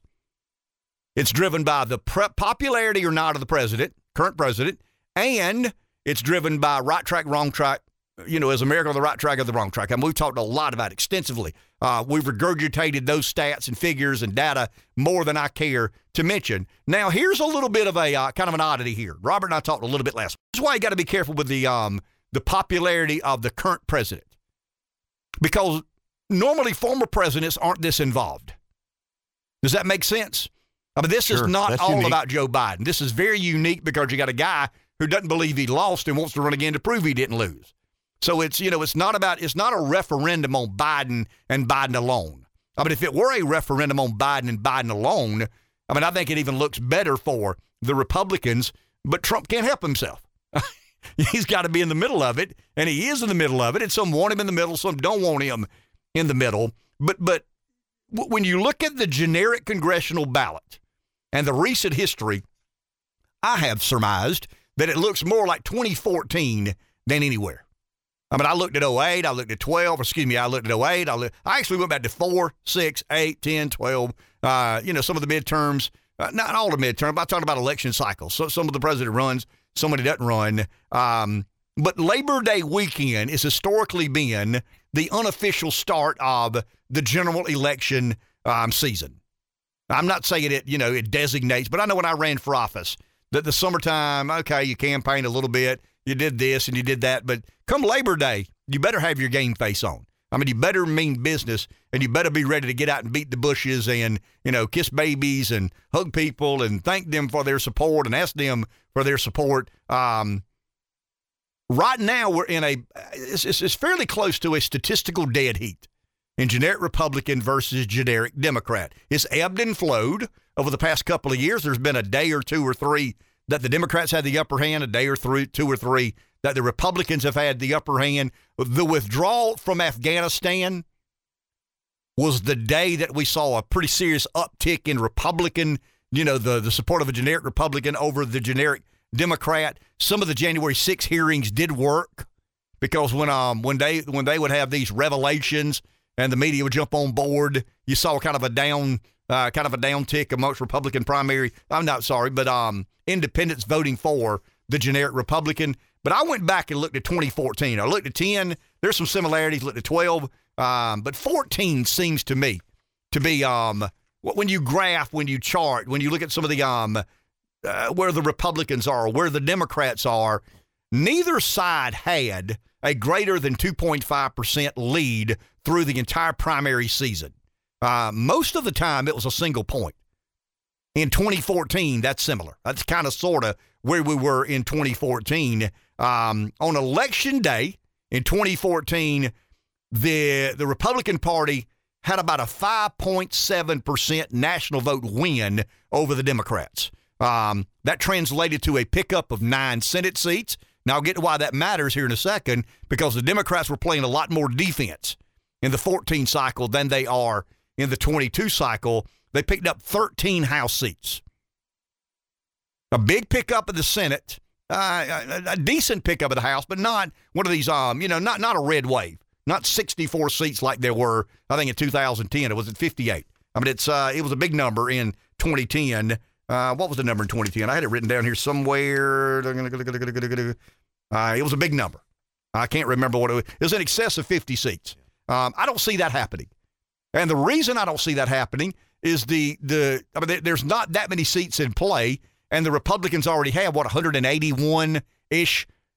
So there's not a lot of gains to be made there. I think there's a 75% chance, probably maybe 80% chance, Let's go this, Rev. Let's be aggressive. You ready? Mm-hmm. There's a 90% chance that the Republicans win the House. I mean, if there's a 90% chance it's going to rain, you probably need to carry your umbrella, right? 50-50, I may carry it, I may not carry it. Pretty much, I'd bet on it. I think there's a 90% chance that the Republicans win the House.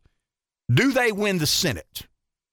That's why I went back and looked at the generic congressional ballot and some of the reason people are voting, and I've concluded, Rev, that they do win the Senate. And this is a little bit of an outlier from what the mainstream media is saying. Really? The mainstream media is trying to convince you that the Republicans are not going to take control of the House and the Democrats are going to pick up seats in the U.S. Senate. Now, once again, there's still time for things to happen. But here's the way I see it in the United States Senate. And this is why it matters, guys, because the Democrats have said if they get the majority, they've got the majority today in Kamala Harris, but they've got two problems. Their two problems are Joe Manchin and Kristen Sinema. They're answering to a swing state. Manchin's not even answered to a swing state. His approvals have plummeted. I don't know if you saw this or not.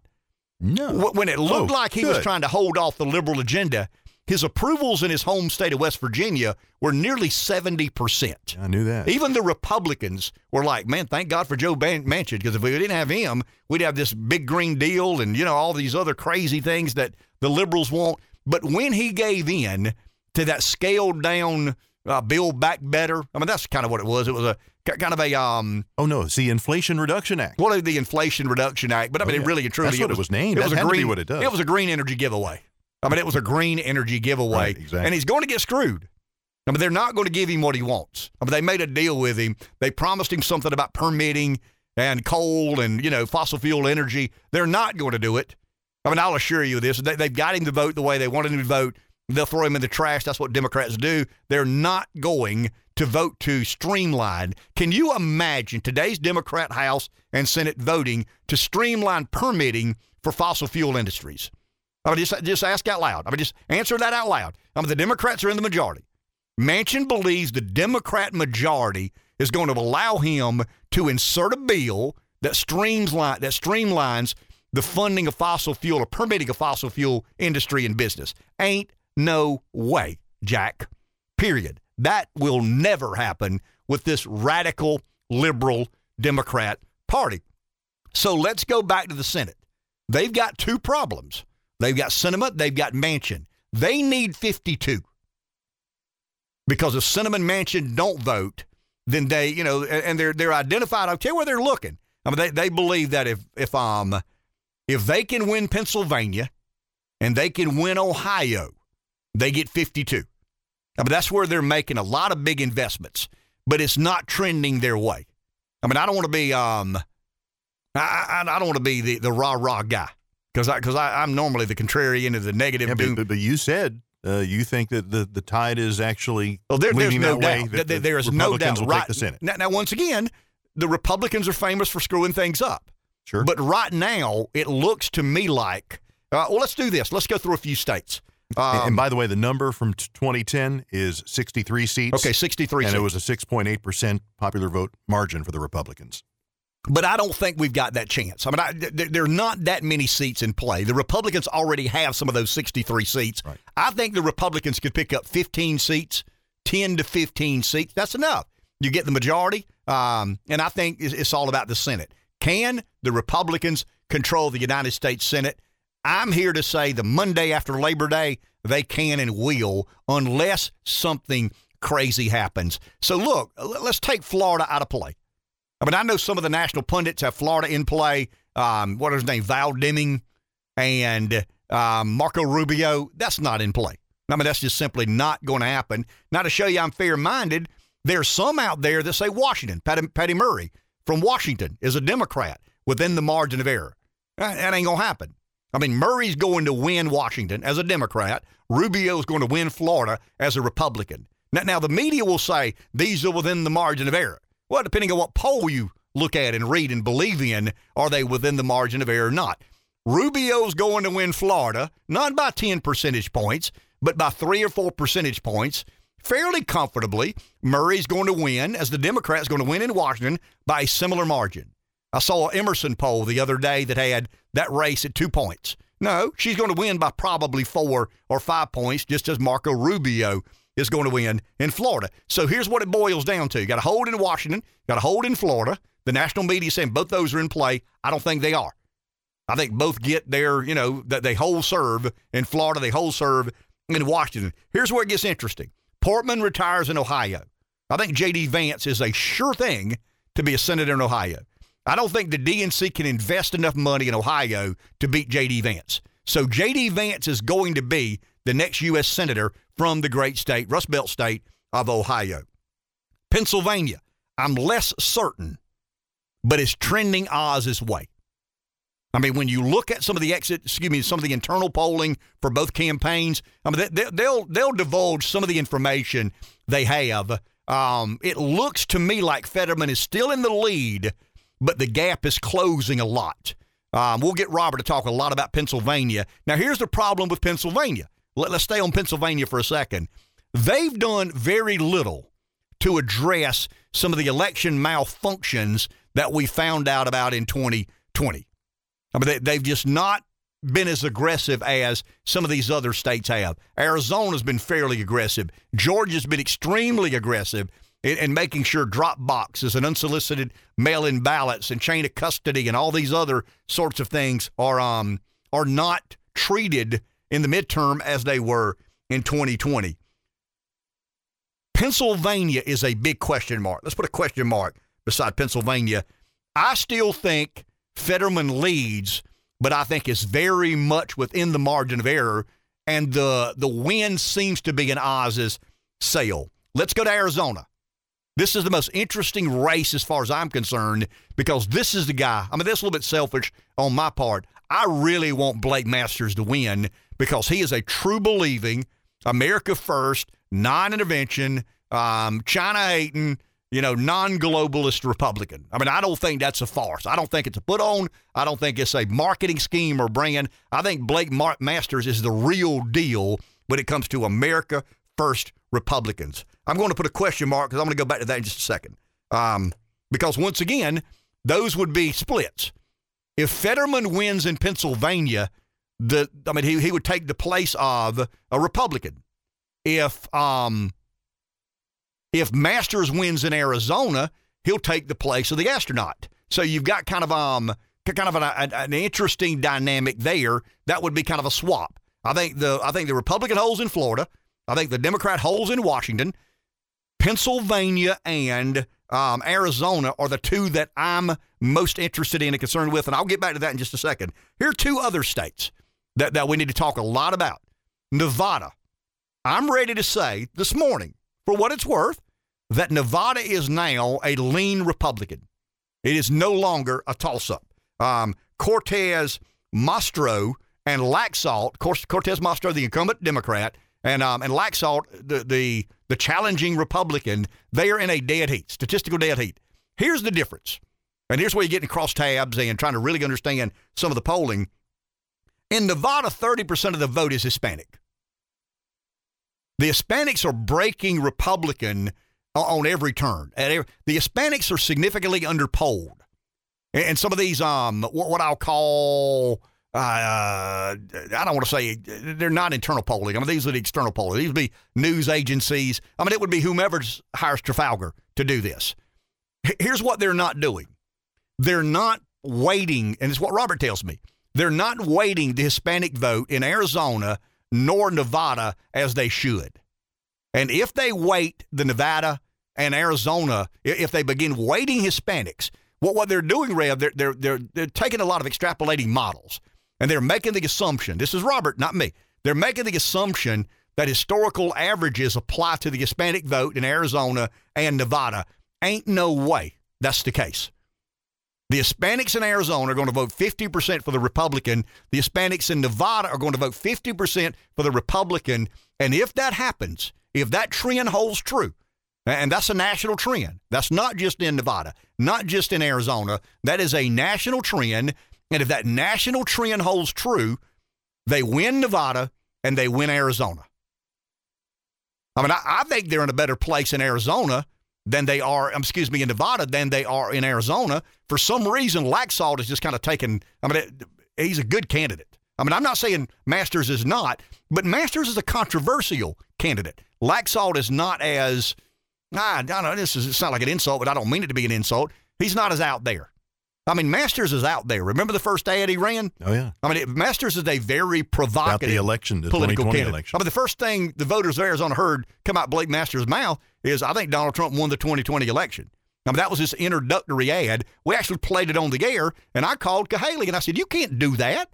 I mean, you can't say that coming out of the chute. He said, you can't in South Carolina, but you can in Arizona. You can in Georgia. And there's this personal experience reality that a lot of people in Arizona have. They know somebody who highly questions the outcome of the election. Georgia is the same way. It looks to me like, let's go to Georgia. It looks to me like that Herschel is beginning to really dig in. There's a base that have concluded, hey, Walker is probably not, I mean, I loved him as a football player. I'm not sure I'm going to love him going to Washington. I think the Republicans could have done a little bit differently. I didn't say better. I said differently than finding a football hero. But it looks to me like in Georgia, the Republicans are really coming home and rallying around Herschel Walker. If the Republicans in Georgia vote for Herschel Walker, he'll win, period. There are more Republicans in Georgia than there are Democrats. In fact, I think what's the governor's name? Kemp. I think Kemp's up about 8 or 9.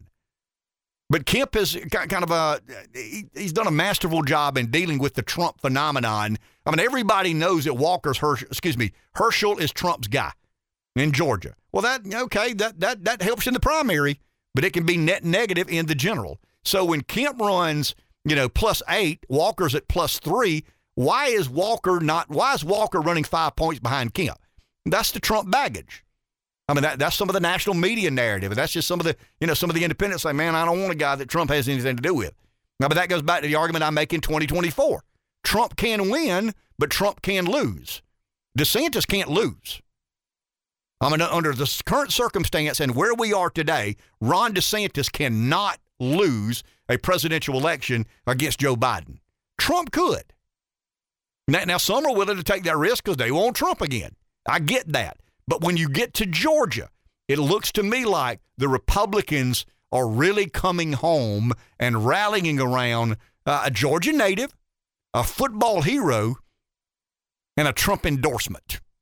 That's kind of an interesting mix in Georgia. Hold on to that. I want to come back to Arizona and Nevada in just a minute. 843-661-0937 is our number. I've tried to walk you through some of these states. We left one out. Rev was asking about North Carolina. Okay, when the national trends are this much in a party's favor, there's no way Beasley beats Bud in North Carolina. I mean, I just, for the life of me, can't get there. You got a retiring senator in North Carolina. It's a non-incumbent race, but everything about North, it's not as red as South Carolina. I mean, you got the Research Triangle. You've got a lot of you've got an urban area in Charlotte. You got a kind of a metropolitan area. So combine the Research Triangle with the metropolitan Charlotte area, you're going to have a lot of Democrat votes there. But the national, I would worry about North Carolina if the right track, wrong track number were different and the current approval of the president. In other words, the approval rating of the current president is going to make it good for Georgia.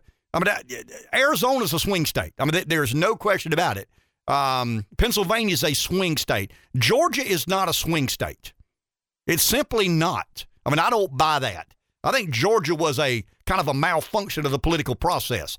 Now, how much did voting irregularities have to do with Georgia? We'll never know. I mean, you believe it had something to do with it. I believe it had something to do with it. Pennsylvania's another story. Pennsylvania and Arizona are truly swing states.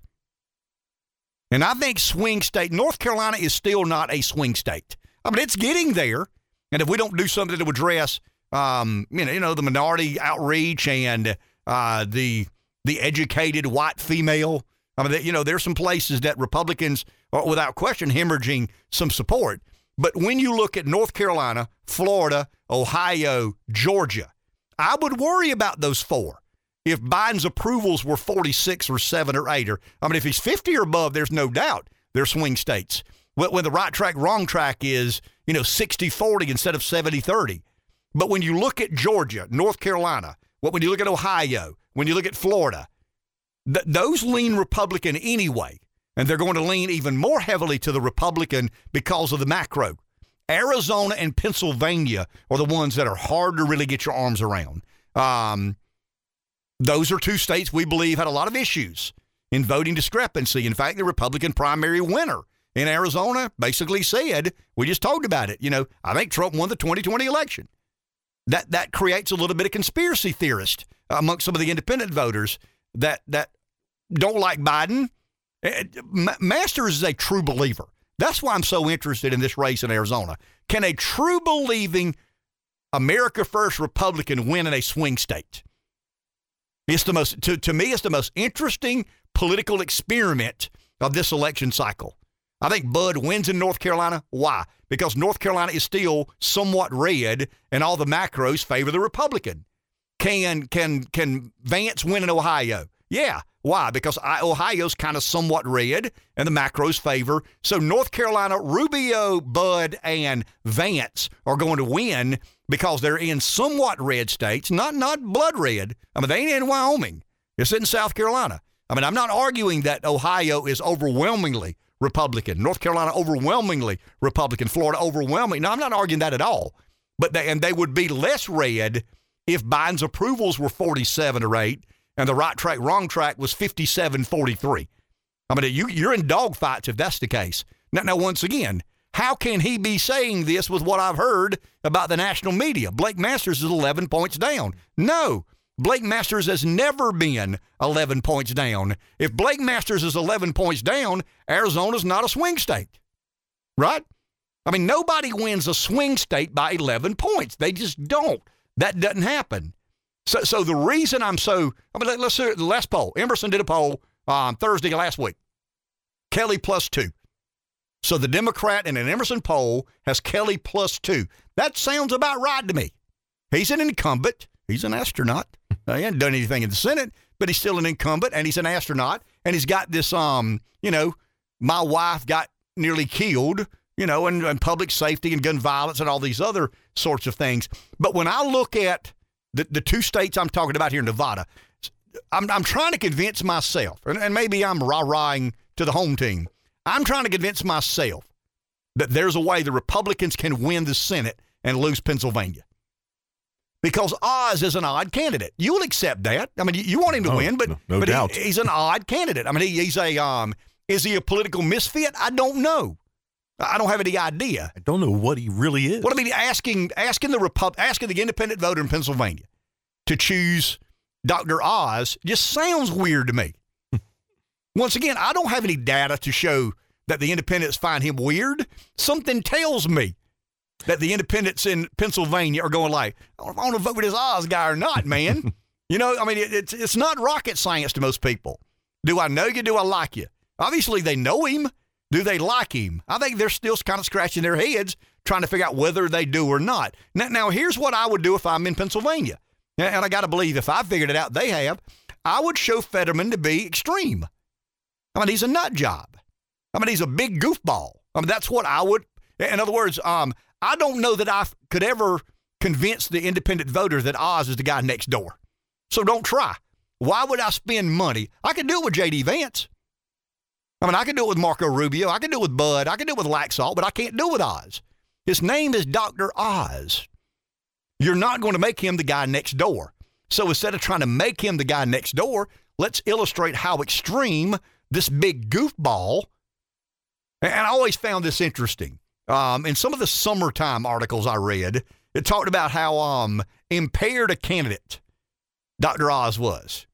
And I'm like, the other guy is recovering from a stroke. Mm-hmm.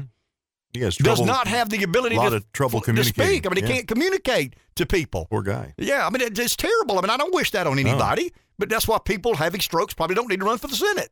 Right. You need to recover and kind of get your wits about you. Recover, take therapy, do all the things that your medical staff or doctors advise you to do, and then one day run for Senate. But they're desperate for power. They'll do anything in this world to make sure they control the Senate. And I think they're beginning, when I see these divisive speeches by Biden, I'm hearing desperation. And I'm not you know me, I'm not a cheerleader. I mean, I'm the mayor of Realville, and I try to call it like I see it. And when I see Biden being as aggressive as he's been in addressing half the country. I mean, he insulted. I watched a little bit of Stephanopoulos yesterday. He wasn't there because he works every other week. But I watched Stephanopoulos. He had one of these White House reporters on ABC. Not Carl, but it's another guy. A guy with the hair parted just right and all. You know the one. Blue suit, red tie, hair parted just right. White guy, probably 6 foot, 180. Goes to the gym 3 times a week. Vegan. He has all the qualifications. Yeah, sure, I mean, checks and boxes galore. Are you a vegan? Yeah, okay, you can host. I mean, if you eat meat, you can't come and host. George won't let us do that if you eat meat. Anyway, he kind of got caught up in the moment. And Stephanopoulos has done it long enough to not get caught up in the moment. This guy's not. So when Christie said that if Joe Biden believes it's good strategy to aggressively insult half the country, he'll have another thing coming. And the guy jumps in. I mean, he's the moderator. He's fair and balanced, right? I mean, this is a guy that does the job of making sure all opinions are accounted for. He says, well, Chris, you're not a MAGA Republican. Did you feel insulted? He said, yes, I did. I absolutely felt insulted. And then Christie goes on to say he voted for Trump in 2020. So the Trump voter, maybe I'm trying to convince myself that something I want to happen is going to happen. I normally don't do that. I normally don't fall victim to that. In fact, I'm the guy that kind of talks himself out of believing, being optimistic. I mean, I'm not the guy that says, okay, I'm going to wake up Saturday morning thinking about the 56 things that have to go right for the Gamecocks to beat Georgia. I'm normally the guy thinking about the 20 things that don't need to happen to keep the score, with some respectable. You see where I'm headed? Mm-hmm. I mean, I'm not a sunshine pumper. I've never been a sunshine pumper. I don't like sunshine pumping. I don't like sunshine pumpers. I mean, I think they're just fundamentally dishonest in their assertions and their assumptions and their analysis. But when I look at Nevada and I look at Arizona and I see and here's the macro, here's the crosstab, as Robert would call it. Here's why I'm optimistic. The Hispanic vote, it's 33% in Arizona. It's 30% in Nevada. And the Democrats can win if that Hispanic vote breaks 75-25, 80-20 to the Democrat. But right now it looks like that Hispanic vote everywhere in the country is going to break 50-50. And if the Hispanic vote, which makes up, once again, 30% of the population in Nevada, 33% of the population in Arizona, if the Hispanic vote breaks 50-50, Masters wins and Laxalt wins. And it doesn't matter what happens in Pennsylvania then. Now the other problem, and here's where the Democrats have a problem similar to the Republicans. Excuse me, the Republicans have a problem similar to the Democrats. Remember we talked about the Democrats have the majority, but they kind of don't. I mean, they can't do everything they want to do because Sinema and Manchin have proven to be somewhat difficult. Our problem is Romney and Murkowski, and maybe Susan Collins of Maine. They've not proven to be real reliable when it comes to the America First agenda or enacting an America First agenda. So you really need 52 if you're Republicans. And until Romney to take as Archie Bunker said, a short walk on a long pier. And I said, Archie, I think he meant long walk on a short pier. And he famously said, whatever. But you got to deal with Romney and you got to deal with Murkowski. And I want to save this for tomorrow, but Murkowski's a genius. I mean, she is an absolute genius.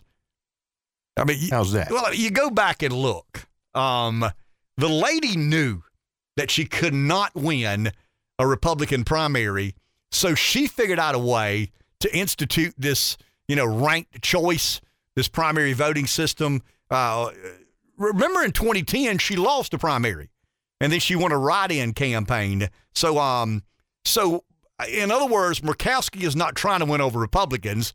She's just winning by reorganizing. She's trying to avoid a primary in a normal election cycle. Now, it did allow the first Democrat to ever be elected since 1973 to a statewide seat, and a member of Congress. Remember, Palin got beat a couple of weeks ago in one of these ranked choice voting systems. So you can't count on Murkowski. I mean, Murkowski may run as a Republican, but she's probably more of a Democrat than she is a Republican. And once again, instead of trying to win the Republican primary, she just figured out a way to abolish the Republican primary by coming up with a ranked choice balance or a ranked choice ballot system, which is kind of an open party contest. It's much easier for somebody like Murkowski to win. But am I making sense? I mean, I want to conclude with this. I mean, I'm not terribly optimistic, but I'm fairly optimistic about Nevada. I'm optimistic about Ohio. I'm optimistic about Florida. I mean, I know what the polls say about North Carolina and Georgia. I just feel good about the macro trend and the fact that those states lean red anyway. Arizona concerns me. Nevada concerns me. Pennsylvania concerns me. But the advantage we've got, we're playing defense and only one. We got to win Pennsylvania. I'm trying to talk myself into Republicans into believing there's a way to gain control of the Senate without winning Pennsylvania. I'm just glad to hear your analysis because I guess I've just been watching too much mainstream media. It's summertime polling. I mean, that's all. It means nothing. Take a break. Back in a minute. 843-661-0937. Made some observations much earlier this morning on the football situation at South Carolina and Clemson. We tried to critique the best we could the weekend events. As far as the Gamecocks, I mean, I didn't get to watch Clemson play. They're playing Furman. I understand that their defense didn't look quite as good as it normally does, and their offense has issues. I'll give you a summation of what I see as Clemson. You ready? Yep. There was a moment in time for the last, 6 or 7 or 8 years that Clemson was as good as anybody in America. That included Georgia and Alabama. Today, they aren't. I mean, they're better than everybody else, but they're not as good as Alabama and Georgia. They seem to struggle offensively. Deshaun Watson came in as one of the top quarterbacks in America, and he was as good as advertised. Trevor Lawrence came in as one of the best quarterbacks in all of America, as good as advertised. DJ Ugalele or whatever his name, I'm probably butchering the last name, but he came in. I'm pretty sure it's not ukulele. Well, I mean, ukulele or well, that's pretty close. Yeah, pretty close. Yeah, it's close enough for me. Anyway, he came in as one of the Ungalele. Well, I mean, yeah, Ungalele. Anyway, he came in as one of the highly rated quarterbacks. Hadn't been as good as advertised. I mean, what did Meatloaf say? 2 out of 3 ain't bad. They've had 3 consecutive 5-star quarterbacks. They've got another kid in the fold they think that'll be as good as the others. But Watson is good as advertised. Lawrence is good as advertised. DJ not as good as advertised. If DJ is as good as advertised, yeah, I mean, they're elite. They're as good as Georgia and Alabama. Alabama had some issues this weekend, but they've still got a bona fide superstar at quarterback. And Georgia looks like, to me, they are just in a world of their own right now. Wow. And guess who comes calling to Williams-Brice this weekend? I was looking during the break a second ago. So the Gamecocks play number 1 Georgia. They still have in their schedule. They just got through playing currently number 10 ranked Arkansas. So you leave 10 ranked Arkansas. I mean, Arkansas wasn't number 10, and who knows how good these teams are. I've often said you didn't have 5 top 25 wins. You beat them when they were in the top 25, but that team's 2-9. I mean, it's obvious they were overranked. Notre Dame was, number 5 in the preseason? They're 0-2. I mean, I don't know where they are, but they ain't number 5 in America. But anyway, the Gamecocks played a top 25 Arkansas, top 20 Arkansas. This week they play number 1 Georgia. Still got to play number 5 Clemson, number 9 Kentucky, number 15 Tennessee, number 18 Florida, number 24 Texas A&M. So that ain't a good place to learn. You better have your feces consolidated when you show up on the field with those teams. But once again, Clemson is still really good. I mean, their defense is nasty. I heard from a Clemson friend that they had some issues this weekend. And I hate to say this, but you're playing Furman, and you're probably not quite as motivated as you would be if you were playing a team that you felt had similar talent. But they just don't. I mean, I'm telling you, they're just not. I mean, if Georgia and Alabama and Clemson were in a kind of a 3-way competition for who's the best team, very few people would pick Clemson. And up until last year, Clemson would have gotten as many votes as Georgia or Alabama. But it seems to me right now, the two-headed monster that was Alabama and Clemson is still a two-headed monster, but Georgia has replaced Clemson as the first or second head. I mean, Georgia defending national champion, number 1 in America, Alabama number 2, and they win the championship about every other year. So you got to believe this is kind of their year to win it again, since they didn't win it last year. And unless Clemson gets better offensively and gets more consistent play out of the quarterback, they're not going to compete at that level. I mean, they'll beat everybody else because they're just phenomenally talented, but they're not going to beat Alabama, Georgia, maybe even Ohio State or Oklahoma unless they clean up some of those offensive problems they have. I made an observation on the Gamecocks, and this is not a criticism, just simply an observation. You kind of looked at me like, I hadn't thought of that. That the Gamecocks are in the toughest league in America.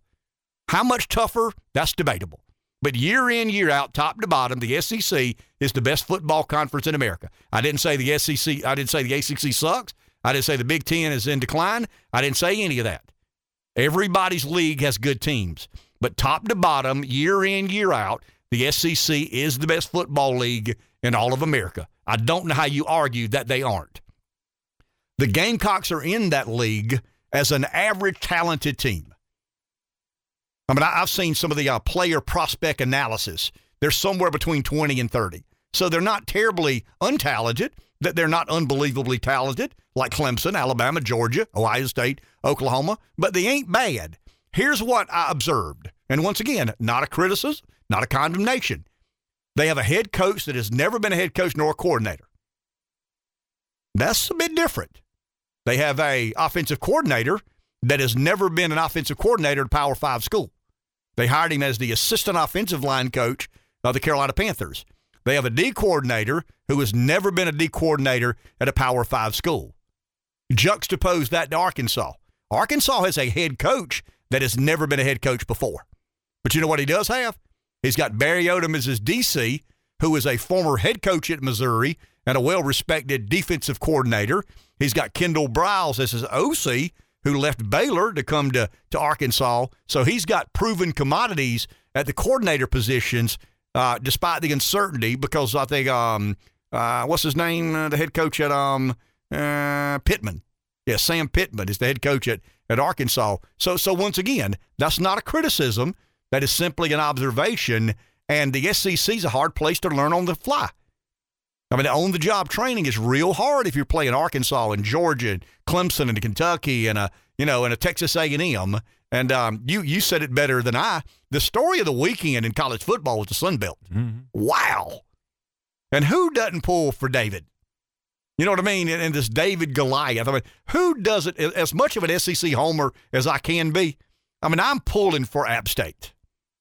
You know, I'm pulling for all these smaller teams to get a chance to step up and play the big boys, and under their terms and conditions. I think Marshall got $1.5 million to go to Notre Dame and beat them. Wonder when the Thundering Herd will ever get invited back to South Bend. So anyway, that's kind of that's just an observation that I'm making about Clemson and South Carolina. Quickly, a lack of experience on the staff at South Carolina in a league that is hard to learn on the job. At Clemson, it appears to me that there's been a little bit of a decline on the offensive side of the ball, while Georgia and Alabama have both kind of stayed as elite as they ever have been. Let's go to the phone. If Clemson fans disagree, or if Gamecock fans, I mean, hey, we'll hash it out over the airwaves. There you go. Let's go to the phone. David in the PD. Morning, David.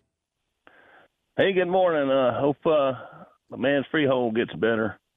That's good advice, Ken. Pull for David. I like that. You had your personal story this morning about 9/11. That was a cool, crisp, sunny day. I know you said it was on a Tuesday, and I was living in Cordova, South Carolina, right off the Canterbridge Road. And the reason I bring that up, because that's reality. That's the real world. We weren't living in a Skype room in a bunker. So we experienced that day. And you were talking about going to different places as far as football. Remember going to Athens, Georgia back in the day, man, and I was called chicken salad / chicken blank. Now I try to turn that to a positive story. Maybe that's why Zaxby's came about. They got pretty good chicken salad, so maybe somebody there decided to start a restaurant. And I'm a Herschel Walker fan, so I don't hold that against Georgia. And you were talking about Queen Elizabeth II.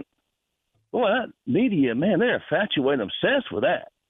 I mean, it's like a built-in elitism. I think they like that. They like the concept of, I am the fact checker, and you are the subject of the fact checker queen. Somewhere along there they like this, but I look at her as a real person. And she was born in 1926, and she's part of that World War II generation. So those folks had to go through all kind of stuff back in the day, and she had to live through that Battle of Britain, this, that. I look at being American first.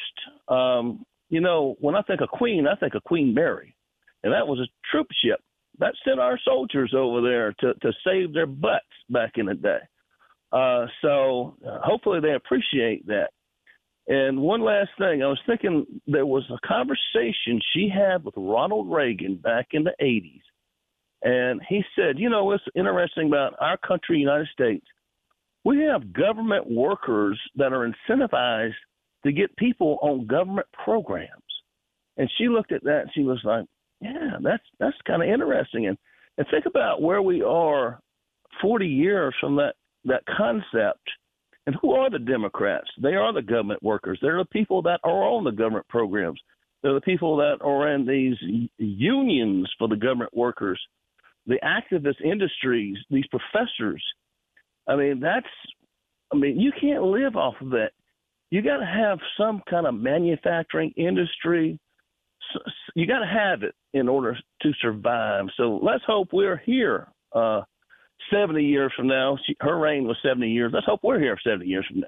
Have a good day. Thank you, David. Appreciate it. You know, I thought about that. I thought about the 70-year run that Queen Elizabeth II had and what America looked like at the beginning of her run and what has happened to our country at the end. I mean, she's been very consistent, right? I mean, she's had a career of dignity. And once again, it's still a hereditary monarchy. I mean, I'm not, if you celebrate, I mean, if you're a libertarian Jeffersonian like I am, there's not a fondness you have in your heart for hereditary monarchies, but it is what it is. So fundamentally, we are a representative republic. Republicanism would be our brand of government. They're kind of caught between the two. I mean, she has no legislative authority, but she has a lot of influence. I mean, there's no doubt about it. And I think the one decision she made most consequential is when she chose, by and large, to be politically neutral. To understand that just because, I have been the head of state of over 30 countries in my 70-year tenure as the Queen, doesn't give me the moral nor intellectual authority to go tell people what to do and how to do it and where to do it. But I did. I started thinking about, okay, and I think David brings up something I didn't consider. What will we look like in 70 years from now? There is an element of intrigue with the American people about that, this hereditary monarchy. But it's not the monarchy we're infatuated with. I mean, I still believe that most Americans understand that she won the ovarian lottery, right? I mean, I think the majority of Americans say, but she hadn't abused it. I mean, she didn't neglect the responsibility. She didn't go out and trash, the name. Some of the family members, I mean, they've had situations like most families have. And I think maybe, Rev, this is you and I were talking last week, and I'll clean it up. This isn't satellite radio. But Rev and I were talking about these weird entertainers, these extremely different sorts of people. Mm-hmm. And we were talking about, I think something came up, and I'll clean it up. Well, they go to the bathroom like everybody else. You know what I mean? Well, the Queen goes to the bathroom like everybody else, takes crap like everybody else, right? I mean, there's nothing. I mean, there's nothing superhuman about that, right? Right. I mean, she's got to do what everybody else does, despite her. She's human. Yeah, sure. And Rev says, I don't know that Dylan does. Because we were talking about John Prine and Springsteen and McCartney and Lennon and, Woody Guthrie and Willie Nelson and Merle Haggard. And we're always comparing these notes about singers and songwriters. And we said, I don't care how great a songwriter they are. They don't escape the realities of humanity. I mean, they still got to go to the bathroom like everybody else does. And I said, I don't know about Dylan. Dylan might be one of those creatures from another world that the same rules that apply to humanity don't apply. He's that to weird. him. Yeah, he's that weird. Queen Elizabeth was not weird. I mean, I didn't ever perceive her as being weird. Now, I'm not a student of the royal family. I'm not grounded in the philosophies of why it matters so much. It was odd to me that I read this morning, I actually read in the Wall Street Journal, that 60% of the people who voted in support of Brexit say they would have changed their mind had the Queen asked them to reconsider their decision. But she remained neutral in those affairs, and I think that neutrality gave her the dignity and the longevity or the respective longevity that very often we get real tired of. Let's go to the phone. Mike in Darlington. Good morning, Mike.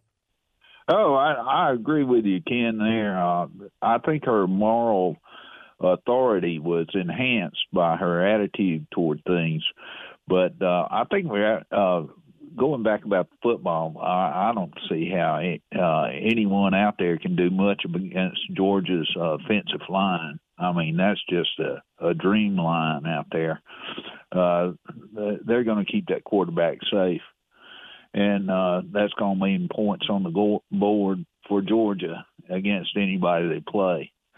And that's my view on that. But as far as whether we'll be here 70 years, I'm worried about another 2 years with the kind of craziness we're doing. This is kind of suicide. I mean, we can't all be reality stars and political representatives and middle managers. I mean, somebody's got to actually fix the plumbing, and they got to actually build something or grow something. That takes some doing, and that is essential to maintenance. All of us got to eat, and if we don't eat, we don't last. You know, if we pay, thank you, David, appreciate that. I mean, Mike, appreciate that. If we paid everybody according to what we can do or not without, in other words, I can do without this, I can't do without that. Who makes more, a plumber or a computer software programmer? You see where I'm headed? I mean, how would your life be fundamentally different if you didn't have a plumber? I mean, it was not indoor plumbing. I mean, imagine doing what Dylan doesn't have to do in the yard. Right. You know, what if we didn't have indoor plumbing? I mean, Dylan's exceptional, right? Rev's convinced that he is not human. He is beyond the point of weird. That he is a. I mean, we don't call him superhuman. What would he be? I mean, he would be some manifestation of distortion. Don't know what he is. There you go. He would be a manifestation of distortion. I like that. There's a good way to explain Dylan. We believe the Queen operates under the same anatomy requirements that we do. We don't know that Dylan does. Maybe that would be a good episode for a show to come. Let's go to the phone. Here's Davis in Sumter listening to WDXY this morning. Hey, Davis. Good morning. Ken, we found out who runs the sports program at the University of South Carolina. The AD doesn't have the backbone to do it. The president of the university is out making speeches to raise money, and the trustees certainly don't want to be called racist. But she's not the first basketball coach to have the tail wag the dog at Carolina. You recall Frank McGuire not only got us out of a game, he got us out of a conference. Mm-hmm. And I have a grandson that I'm paying to go through Carolina, and I know you're paying for your daughter, but we're also paying for a lot of students from other countries to come and take scholarships away from our own children. I'll give you two examples. I coached high school tennis. Had a boy that got the number 8 in the nation. Had several, dozens of colleges were after him. He went and visited Carolina, and he came back and said, Coach, I can't play for Carolina. I said, why not? He said, nobody on the team speaks English. And he ended up getting a full ride to Stanford. Another example, yesterday we had a big college tournament in Sumter, and I went out there, and as I walked through listening to the matches, nobody spoke English. These are all students who are taking scholarships. You're paying your taxes, and I'm paying my taxes, but these scholarships go to people who can hit a tennis ball a little better than your child, or play rugby a little better, or maybe soccer a little better. But we don't get a fair shake because it's all in the sake of winning. We've sold out to the idea that we have got to win at all costs, and all costs means that our children who could play and get a scholarship don't get to play because we give it to a foreign student who can do something a little bit better. Thank you, Davis. Appreciate that. You know, I want to touch on that for a second. Let's do that. I don't want to get too far behind. Let's take a break, come back. Hold on to Davis's comments. And remember the word resent. I mean, resentment is not a helpful emotion or a healthy emotion, but it's hard to fight against at certain times. Back in a minute. Give me a second to editorialize, which is all I do for 4 hours pretty much. I mean, sure. You know, you're not held responsible to anything. I mean, you can be right or wrong, or, you can be 50% right, 50% wrong. It's my opinion. I mean, here's how I see things. Davis was talking about college athletics. Here's what you better be careful about. You ready? I caught myself this weekend pulling against schools in the SEC. I would never do that. I mean, I'm kind of I'm in the fraternity of Southeastern Conference, the brotherhood. I mean, Tennessee is my brother. Kentucky's my brother. Florida's my brother. When they play one another, who cares? I mean, that's two brothers beating up on one another. But when Pittsburgh and Tennessee play, I pull for Tennessee. When a member of the fraternity of the SEC plays, whomever they play, I pull for that team until this weekend. And I caught myself pulling against teams in the SEC, and it's interesting that resentment. I mean, without even thinking about it, Rev, I'm beginning to resent some of these programs that have so many assets and resources. In other words, amateur athletics at that level is not amateur athletics any longer. It's no question about it. I mean, there's millions and billions and hundreds of thousands of dollars. The coaches are making millions and millions. The assistants are making millions and millions. The players are now at certain places in certain positions making $1 million. So when I'm watching A&M play, I mean, that's my SEC brother, right? I mean, I like App State, but I got to pull for Texas A&M because, once again, that's big for the conference. The conference doesn't need to lose to App State. But I caught myself pulling against Texas A&M, and the only thing I can think of is what's happened different. A&M had the best recruiting class money can buy last year in college football, right? I mean, there's some reports that they spent about $5 million on the number one recruiting class in America. Maybe that's why. And I caught myself resenting that.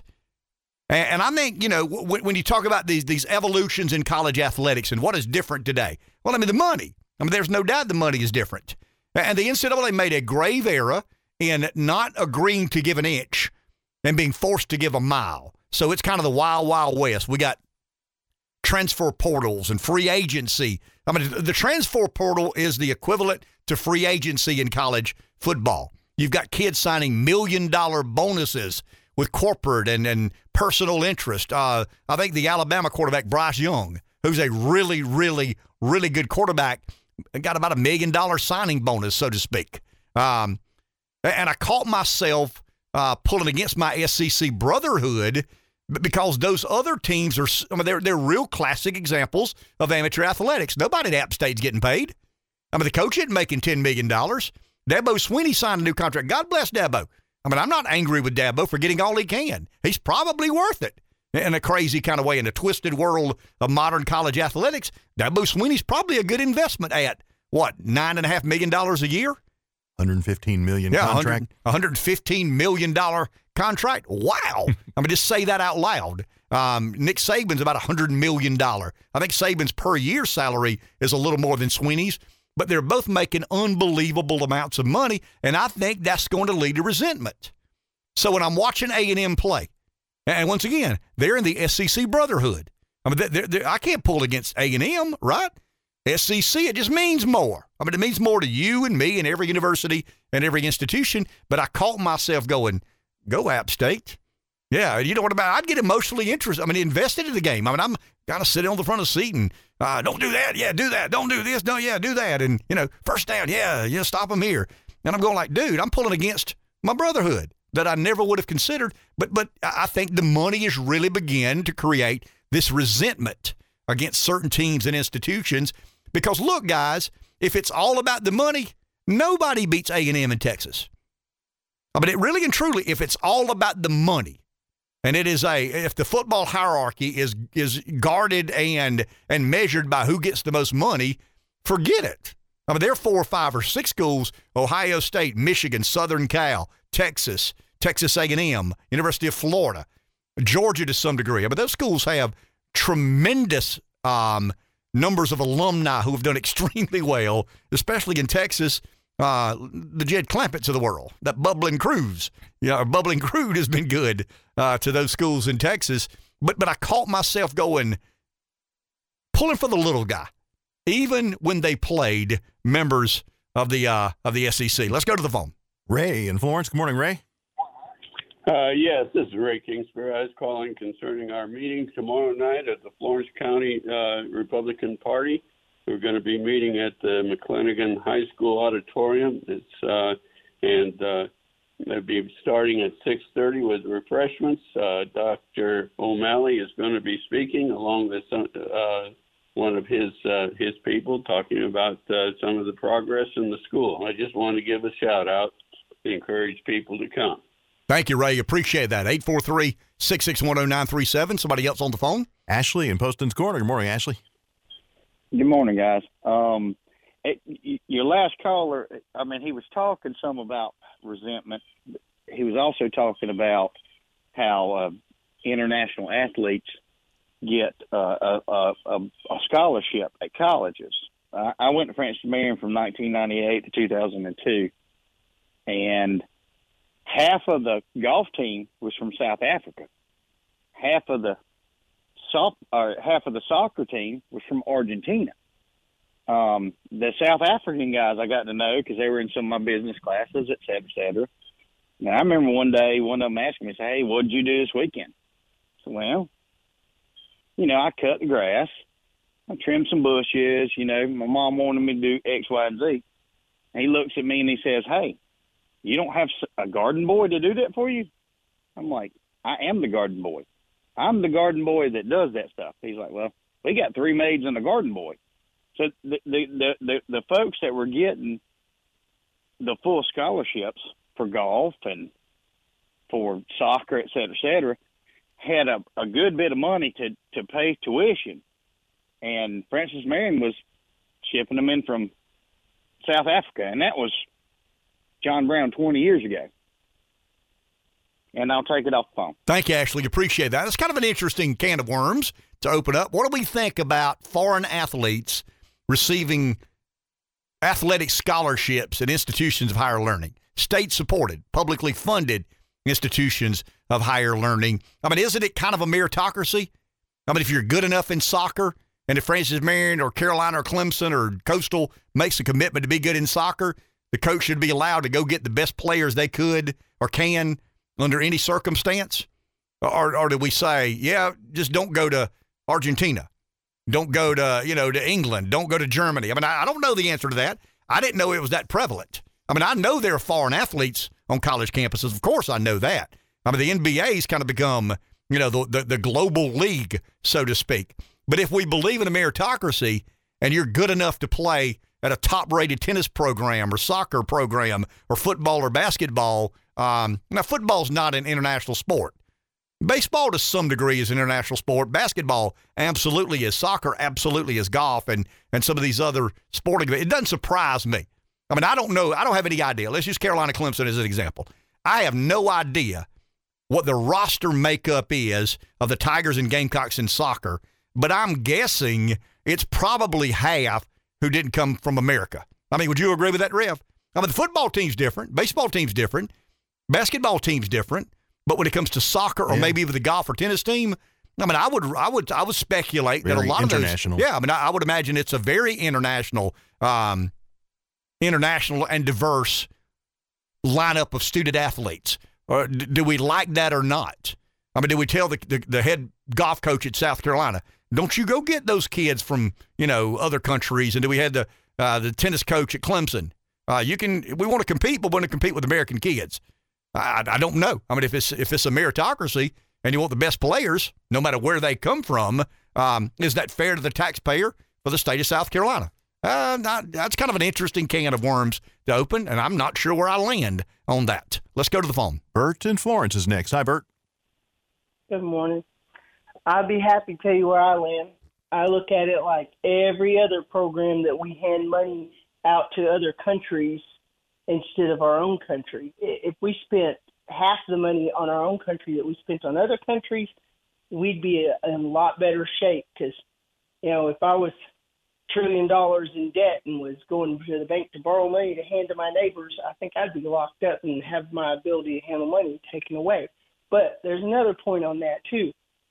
We want the best person on the team, and we go and lift more weight, and we're all, yay, the team.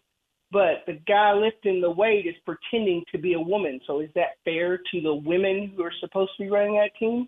well, maybe it's the same view. If they're from another country and they're better, they're not representing our country and they're displacing our country in the same way. Thank you, Bert. Now, I mean, I don't know that. I don't have any idea if that's the case. Let's do this real quick. You ready? I just did it while we were talking. I got a little passcode here. Gamecock soccer team. You ready? And I could probably do the same thing at Clemson. The 2022 men's soccer roster at the University of South Carolina. Ben Alexander, Jaden Ramsey Kelly, Will Crane, Junior Saint Juste, Ethan Deco Docks, Bryce Griffith, Lawrence Lilmos, William Nilsson, Demoli Salami, Peter Clement, Rocky Perez, sound like a New Yorker, Brian Banahan, Logan Hitzman, Henry Weigard, Cristiano Bruletti, Logan Frost, Kosi, Kosi Uday, Joey Bellandadaro, Connor Bailey, Adam Luckhurst, Matt Bender. I mean, I don't know. I don't know what this means. But I would imagine that it doesn't have homes or it doesn't have cities of which they reside. But it's kind of an interesting can of worms. I mean, if you're really going to scrutinize higher education, I guess you could go to the nth degree and say, you know, it's publicly funded. It's a state university. Now, Philip Lowe said something interesting Friday on our show. Representative Lowe said they put money in the budget to freeze tuition. But if I'm not mistaken, I think he said it was also to subsidize some of the tuition costs for in-state students. In other words, they couldn't increase tuition for in-state students, but I think they could increase tuition for out-of-state students. And if anybody's got a kid going out of state, you know what I'm talking about. Or if you're out of state sending a kid to the University of South Carolina, there's two sets of tuition cost associated. But I think Representative Lowe said that they put some money in the budget so they could freeze tuition for in-state students, but not out-of-state students. Are we ready to say that only Americans can play on the Tiger, volleyball team or the Gamecock golf team? I don't know. It's a meritocracy. And if I'm coaching the Gamecock or Tiger soccer team, I don't want that job if you tell me I can't go get the best players no matter where they are. Do you? But are we America first? Well, I mean, and American citizens first or not? I just said it's an interesting can of worms to open and have discussion about. If I'm a coach, I don't care if I'm America first or not, and that kid can play and he can bake the grades and be a good productive student at the University of South Carolina or Clemson or Francis Marion or Coastal, that's the kid I want to go get. But should we have an allegiance or loyal? I mean, I think Philip just said they did by freezing tuition, not for all students, but rather in-state students. Should we do something similar to encourage the student athlete to be, more American than they may be, less international on some of these Olympic and minor sports? Let's go to the phone. Here's Cocky Mike. Hey, Mike. Hey, guys. Am I wrong in my thought that I thought most athletic scholarships were paid for out of booster club funds, that is not at all public funds? I mean, that's people who the Gamecock Club covered X number of all of it. Am I wrong? I think it's kind of a mixed brew, Mike, from what I understand. And I remember spending a little bit of time in Columbia. There was a bill at the Senate that tried to, kind of clarify that. But the more it tried to clarify, the more confusing it got.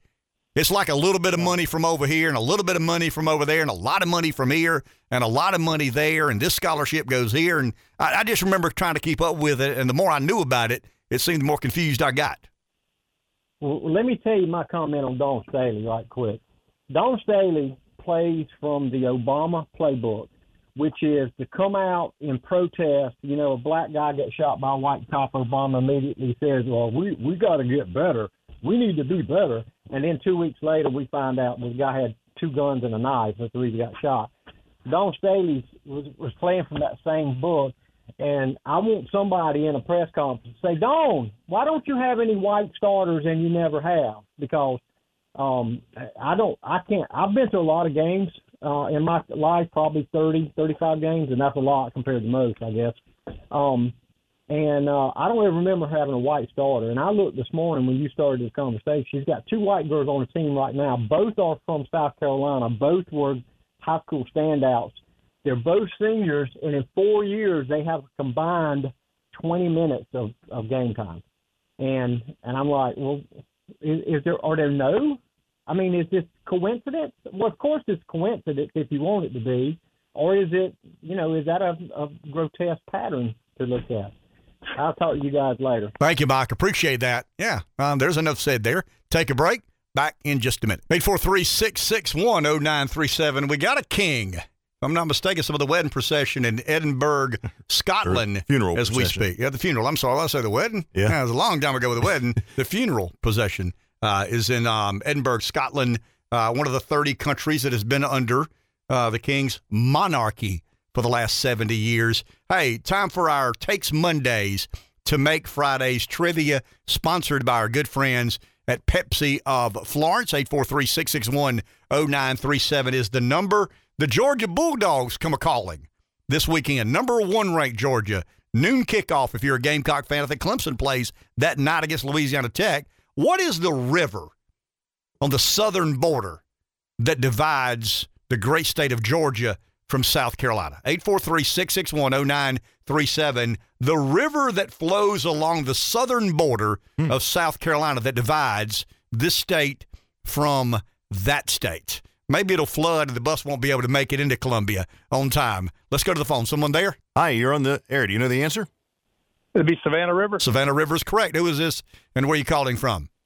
It's Mike in Florence. Go Okay. Tigers. Thank you, Mike. Appreciate you calling. Appreciate you listening. Hang on for about a minute or so, and we'll get back to your Rev's having to do double duty here today because Mike is out sick. So, hang in for about 30 seconds. Rev will get all your information. Thanks to Pepsi of Florence. Whether it's Monday, whether it's Friday, they sponsor this nonsense, and we couldn't do it without them. So Mike wins a couple of Takes Mondays to Make Fridays t-shirt and a 6-pack of Pepsi product. Seinfeld is a show about nothing, a highly successful sitcom about nothing.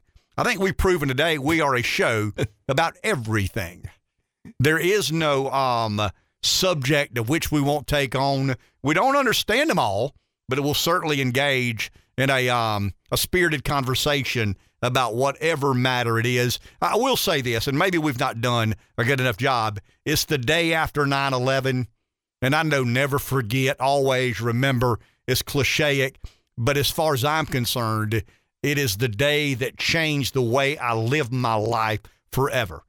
People tragically lost their lives. A nation was kicked in the gut, and we have lived in a fundamentally different world since September 11, 2001. Always remember.